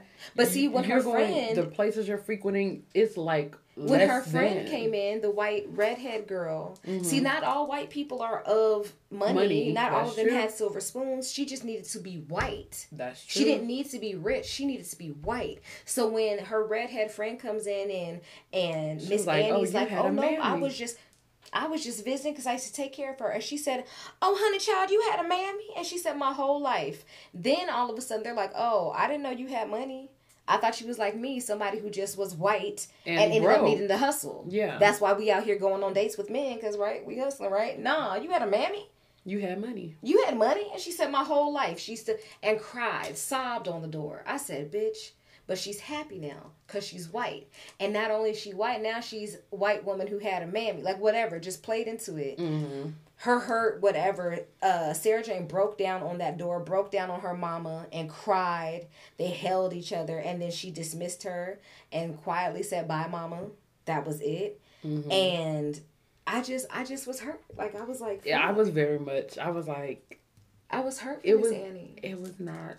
It was hurtful. She gave up. She was tired. She was tired of fighting. She was tired of chasing, and she gave up. And I was, as a person, relatable. Look, in the words of Solange, she was weary of the ways of the world. Right. Like, and she understood the limitations of her power, the limitations of her love. So she was like, "Oh, okay. I can't fight you anymore. I can't do it." And when she came back from L.A., her health started declining. Declining. Susie was playing the bar back. That made me laugh because she was making highballs. I was like, "What's a highball?" I want highballs for Steve and her mama. And her mama, she's like, her mom walked in. She said, "Highball." She said, "Yes," and just kept it pushing with the rest of the scene. Like her daughter just had been doing stuff like that. Mm-hmm. The fact that she knows how to make this drink, whether it be Steve. I'm about to say, as a person who just graduated high school, and when Steve and her went out, she was like, "I want a drink," and he was like, "You can't have a drink. You want them to lose their license." Look, but she was trying it. Right. So for someone who can't drink legally but knows how to make this drink. Alcohol, I don't know. Maybe they stopped doing Coke. that. The cocaine and Coke. Look, I was like, maybe they stopped doing that. It wasn't by that time. Coke. I don't know. They were some haters. I don't know. They were some haters. But it was around that time that I figured out that Susie was in love with Steve. Before she had spoken to Annie. Mm-hmm. And when she looked out the window and saw them kissing. That broke her little heart. The dismay. I said, she "Girl, was how did upset." I kind of was like, "How did you miss this? Why is everybody so in love with Steve?" Because he is not he's an ain't shit nigga. He was not good. They were too hype. So, and she's sitting here talking Annie's ear off. And Annie over here slowly dying. Look, I was like, this woman is tired. Please, listen. Let her rest. When Annie, when she said out loud, "Yeah, I'm in love with Steve," and Annie was like, "No, you like a little girl." Dog, what? She was like, "What?" Like, even in her, like, "I'm sick, I'm dying in my bed." She said, "Girl, excuse me." And she tried to break it down to her, like, "You know that's your mama man, right? You know that's your mama man." And she was like, "Nah, she don't even like him like that." And Laura comes in and is like, "We're getting married." I popped a question.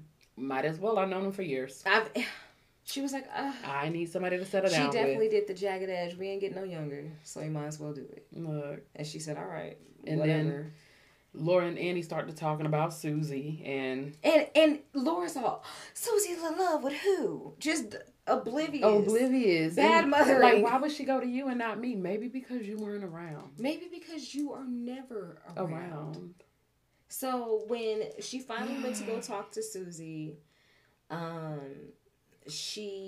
don't like the way she confronted Susie like that, because I feel like that was a confidant moment between two old friends, and I guess even though, but you know what, when she came into Susie, she didn't come in and say like, "Oh, you in love with Steve?" She just was like, "Well, what's up? Why are you upset?" And Susie was like, "That's why I went to Annie and not to you when I told her about my feelings." And she was like, "You know what? It's cool or whatever. Like, I'm feeling empowered now that I've broken off of that, disillusion about how I feel and how he feels about me. Because let's go to Denver, because I'm going to college But I'm now. about to dip." And her mom's like, I'll break it off. Don't worry. And She's Susie like, went clean the she fuck said, off. stop acting. You are not a martyr. Don't pretend like you doing this shit for me. Because you're not going to break it off. Because I know you. For all of these years, you have been an actress. You have loved what you did. I would have been second.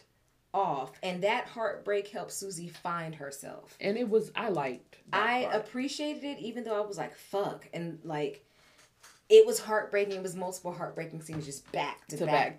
Because it was she had like the disillusion about Steve, the disillusion about her mama, like Annie looking and feeling sick. She had been sitting there taking care of Annie and feeding her, whatever. Annie fell asleep, and she was like, oh. And she thought of Annie more of a mother than her own mother. So she's sitting in the room with Annie taking care of her when she's like looking at her needing to be taken care of. And then she look out the window, her mama kissing, come upstairs, now you marrying my man. Like she was just like, and shots fired. I thought that was ironic because Susie had the most right to be angry at her mom and to be the rebellious teenager. And didn't. But it's kind of like when people want attention, either they want positive attention or negative attention, and how you go is just based on you. Yeah. I thought it was interesting. So when Susie, that happens, she cussed out her mom or whatever, and then she left for college. She's about to leave for college. Oh, no. Yeah, she was about to leave for college or whatever. And then the doctor, one of the... They said request the house doctor and the minister. House service comes in and says, hey... Annie's not feeling well. Annie is not feeling it, and she know. So that to me was like, ooh, scary. And then the doctor got there and checked her. And it made me mad because that man stood up, looked at Laura, and shook his head no. I said, she dead? No. She started talking 2 seconds later. That shit fucked with me. Why did you shake your head no, that sir? Meant she wasn't going to make it. How about you just shake, like, do like a deep sigh or something? Why did you shake your head no? Done. I was so confused. Because she started talking to Laura and was like, okay, this is my last will. I'm telling it to you now, Steve. Find my girl. I know I was selfish and I loved her too much, but I'm sorry. She was all I had. It was a mammy-ass monologue. Look, she was like, Susie, you get my pearls. Minister, I know your wife loved my mink, and she didn't believe me when I said it was mink, but she can have it too. And he said, she believed you when you said it was mink. And I said, oh, that's how black people do. Because we believe each other. No, we hate on each other when we like it too much. That's true. She said, bitch, that mink ain't cute. Ooh, that's a cute ass mink. You saw that. Oh she said, I'm going to give it to him. And then You're right. She said, now you make sure that there's $50, a fresh $50 bill for Mr. McKinney. And they were like, what? And she said, the guy who set us up at the old place, who made sure we had milk and eggs. I send him $50 every year. And fucking Laura's ass had no clue. No. She had her funeral plans written out in the drawer. Said, Steve, get that shit. Go get him. You got him. Make sure she laid eyes on him. Make sure. She was good. Now, that first scream that she let out when she died, bitch, I said, oh. Because I was sitting there emotional. And that scream, it was so jarring. Dramatic and jarring. Honestly, I was like, damn, that's a reaction. And I was like, that is a good actress. That was the first time that I saw the admiration, the friendship, the equality, the love that Laura had for Miss Annie. And for it to be in her death. It took her leaving and no longer being accessible or, you know what I mean? It was so much. Fuck. And then when they turned up for the funeral, I said, well, God damn. Now, Annie I loved Annie. She said, I want to go proud. That's it. High stepping like I was going to glory. Woo. I said, all right, show it. Oh, God, Annie. And I was like, I'm sitting here watching. I was like, this black woman singing this song looks familiar. That's fucking Mahalia Jackson. That is Mahalia Jackson. Yeah. They had her lip syncing. For real? Yes, she didn't really sing it then. It made me mad because Mahalia Jackson, when she sang, she sweat like a motherfucker. Look. She did. When she sang, she sweated like a motherfucker. That's how you know it wasn't real. She was sitting there just not glistening. Me and Mahalia sweaty, or we the oil babies. Okay. Bless Mahalia Jackson for that performance. Yes. The street was packed. Everybody was there. Everybody came out. Mr. Loomis, David Edwards, Mr. McKinney. All of them black people. She had the lodge. There. She was like, I'm a member of a few lodges. And I'm a member of the Baptist church. The Baptist church, and the Baptist church gonna be thick, baby. They came out that street when they panned out. I don't know how many black extras they pulled out in 1959, but that was so many people, and the streets just. And the I don't know, how do you think that they did that, like, pan back to see that many people? They probably had like a crane thing. That's what I was thinking, because you had to. That was a lot. It was a lot of people. They showed up and showed out for Miss Annie. And then Sarah Jane come through the crowd. This is my mother. This is my now mama. You claiming your mama. And see, when she threw herself on the casket, the way my mind, because I remember the original one. That's not what happened in the original one. The casket was like actually open, and she threw herself over that casket. It was so heartbreaking. Cause nigga, that part for me, she was like, "Mama, do you hear me, Mama? Mama, forgive me, Mama." And I was like, "Oh my God." Cause I was like, I remember this being a little bit more dramatic. Cause honestly, comparing her crying over her mama to Laura crying over, I was like, Laura is a little bit more dramatic than you. Yeah. So, but the fact that she swung open the hearse door. I was like, what the fuck is that? I was like, the hearse door. Put her. She just. I was like, oh my God, your mama is gone, and you do not get another chance. You don't get to say goodbye. You don't get to say I'm sorry. You don't get to say I love you. That's it. That was heartbreaking. And then they let her into the family car. I said, bitch. That shit made me. I mean, granted, it's her mama, but I was like, why are you in the family car? Well, because her mama did say, if you ever need anything, you come and find me. Go find Miss Laura. You can't get to me. You go find Miss Laura. And when Miss Laura, that's right. That's right. So when Miss Laura walked up to her and said, Sarah Jane, and she turned around and saw who was talking to her, she broke down even more. Like, her mama's gone, and this is the only tangible evidence of her mama that she has left is this white woman that she always wanted to be her goddamn mama, telling her, get your ass in this goddamn car. The funeral service is over, baby. We're leaving. Yes. Get your crying ass in this car. And then all the white people hugging this white passing baby and smiling at each other was the ending scene. Yeah. The fact that she was like, I killed my mother. You did. And that is a very famous line from the first one. But the fact that the only black character died was racist, but oh my God. Oh, but they showed up with plenty of black people they did. At the end. They paid all the niggas. I mean, But man, that was a movie. And I low-key want to watch the 1933 version. We can put it in the originals. Because we can put it in the originals. That was... I don't understand. When I tell you, because why is this everybody black ass mama favorite movie? That shit is heavy. Look, I think it's the 1933 version though, because man, even this one was heavy, and I was like, oh my God, my heart. It was a lot. I said, woo. I asked my mama, and she was like, I think it's because of mother's love and how much she wanted her child to love her, and I was like, oh, the hurt. Did you cry?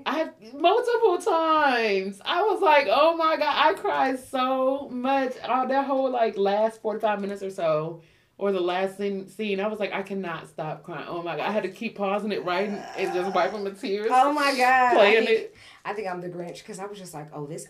I literally watched it and was enraged. It would have been hurt if I was in a different place, but I just watched it and was angry. I was crying for Annie and all that she lost. I was angry for Annie. Like, I cried when I felt hurt, when I felt like, it was for Annie. And all it was of it because was for she Annie. Deserved so much like, more why was and better. Oh my God, fuck your kid. Like, I just was like, fuck Sarah Jane. Like, fuck her. I was so mad. It was not. It bothered me so much. Did. But it did. Yeah, my tears were for Annie. So what were you? How many ticks did you have in all of your categories? So Get Your Goddamn Kids had 10. Yep. That's about right. To Capitalism had 6. She's biracial had 7. Sorry, I'm not going to not be able to I love that song. A Mother's Love had 5. I'm Not Like Those Other Negroes had 5, 10, 15, 20, 29. Ooh. Sayings I Loved were 15. Misogyny was 11. And Aunt Jemima was 13. Okay, so Nah Fuck That had 5, 10, 14. Assault had 3, but probably needed to be more. Probably. Fuck Sarah Jane, or What the Fuck Sarah Jane, had 5, 10, 15, 20, 23. Bad Mothering had 8. Chutch, which is probably like the sayings that she was saying and stuff, was 9. Bitch had 5, 10, 15, 20, 25, 27. Friendship and Equality had 3. Because it was not much equality or much friendship given on both sides. Good Mothering and Good Womaning had 5, 10, 15, 20, 23. Internalized Racism had 12. LOL had 10. I don't know. A Something Good had 10. And Racism / Mammy Trope had 5, 10, 15, 20. Okay. So... What was your ranking? This is the part. This is the part. I already had mine written down. So I feel like this movie gets a solid 7. Same.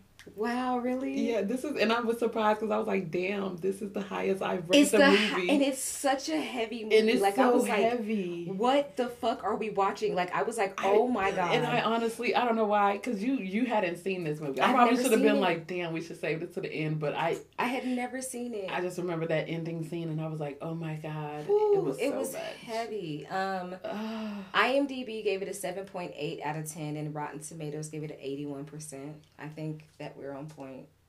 It was... I like ours better because it gives like... And mind you, this probably was a very progressive film in the 1959. I'm giving it a 7 for the progressive things that they did, for the woman empowerment, for the bad bitchery, for, some of that, for the 7 for, that 7 was, I feel like it was well earned. Definitely for Juanita Moore. Definitely for Lana Turner. Yes. Very good actresses. Very good actresses. Ooh. I hope that they were able to maintain friendship in life. Like, it was nice. I enjoyed the movie. I'm not gonna lie. A 7 seems solid for me. It's solid. Yeah. Because I was, mind you, when I was watching, because I was like, damn, it was a lot on the heart. It was heavy. It was very much heavy. And I understand why mamas, like your mom said, it's a mother's love and the lengths that a mom will go through just to and not just Miss Annie, but Laura's too. When she said everything I've done for you is like everything I've done is for you, child. Like both of them were sacrificing their best and trying their best for the sake of their one child. And even during that scene where Laura talked to Annie about Susie, she was like, oh, so I've been a bad parent. And she said, you ain't mean to be, but I wasn't good either. Annie was like, I've been a bad parent. So, her judging her mothering, I was kind of mad at her for it, but it was also a revelation of like, she was like, I did the best that I could and my best wasn't enough. And that's because my child still does not love me and I don't know what I did and wrong. I don't know what I could have done to fix that. That was just heavy because it's like, damn. The hurt, boy. And then, oh my God, it just makes me, because I have no children. I don't have no babies. I'm still debating if I want to actually have kids now. So I go back and forth often. I mean, that is valid because not everybody is meant to have kids. I'm not village. Right. I feel like I can be village, but I don't know if I have the capacity to be main. That's what I'm learning about myself. So, and that's something people have to explore, but I can imagine my gender dysphoria, going through 9 months of a pregnancy and then how your body, not even that, but like, okay, giving birth, trying your best to raise your child, and then your child hates you. I'm sensitive. No, like it ain't nothing to cut that kid off. But that's the thing, because like it's a lot of. Because you as the child are not responsible for having to maintain a relationship with your child. You shouldn't. Your parent? With your parent, okay. So which makes it seem like, so that's why I was like, oh yeah, Susie is hella valid because she tried. And attempted it multiple times her entire life. So when she decided that she was, she came back for Miss Annie's funeral, but that was out of respect for Miss Annie. It had nothing to do with her mama. Because Miss Annie was her mama. Miss Annie was her mom. So when she dipped on her mom, that was her cutting ties and was like, I'm good on whatever this is you're trying. And all the attempts that you've made, I get it. But that's not what I needed from you. What I needed, I got from Miss Annie. Because I told you multiple times, you're leaving again. She was She was always sad about that. And so the whole, Annie did the best she could. She tried to have this wonderful relationship with her daughter. Yeah. And it just still was not enough. So the hurt. It was the hurt. Wow. So heavy. Whoa. Thank you guys for sticking so long with us for episode 8. It's going to be long. Hopefully this is one that people listen to simply because it's like one of their mama loved it, or if it's your favorite movie, whatever. Yeah. If you listen to this all the way through, we appreciate you because we know. Thank you, because we are long-winded and it was a lot to dissect in this film. Especially because I hadn't seen it before. It was it was a lot. Okay, so if you want to send your review of this movie to us, you send it to toamrpod@gmail.com. That is Tyrone Omar Andre Malik Roderick Princeton Omar Disdick @gmail.com. Actually, it's 1D, by the way. I don't know if we clarified that. Oh, well, I do say TOAMRPOD. Okay, just making sure because I'm like, it's just Disdick because Big D. Big D, Major D. You can also hit us up on Twitter, Instagram, and turns out Snapchat. We got Snapchat now. Bruh. We're going to figure out what to do with it. We don't know what to do with it. That's probably why we didn't say anything about it. But Snapchat. The website is amrpod.com. Yeah, hit us up. The next episode, episode 9 is Casablanca. We're going even older, y'all. 1942. So, not World War II era. It's gonna be lit. I've never seen this. Have you seen? I've never seen Casablanca. We'll have fun together. Let's do it. I just know it's like a steamy kiss near a plane, and somebody's trying to leave, that kiss scene. And everybody's like, "Oh my god, this is a masterpiece." Of the high heels and she running. I don't know. I'm excited. And tune in with us, guys. We'll see you next week. Love you. Bye.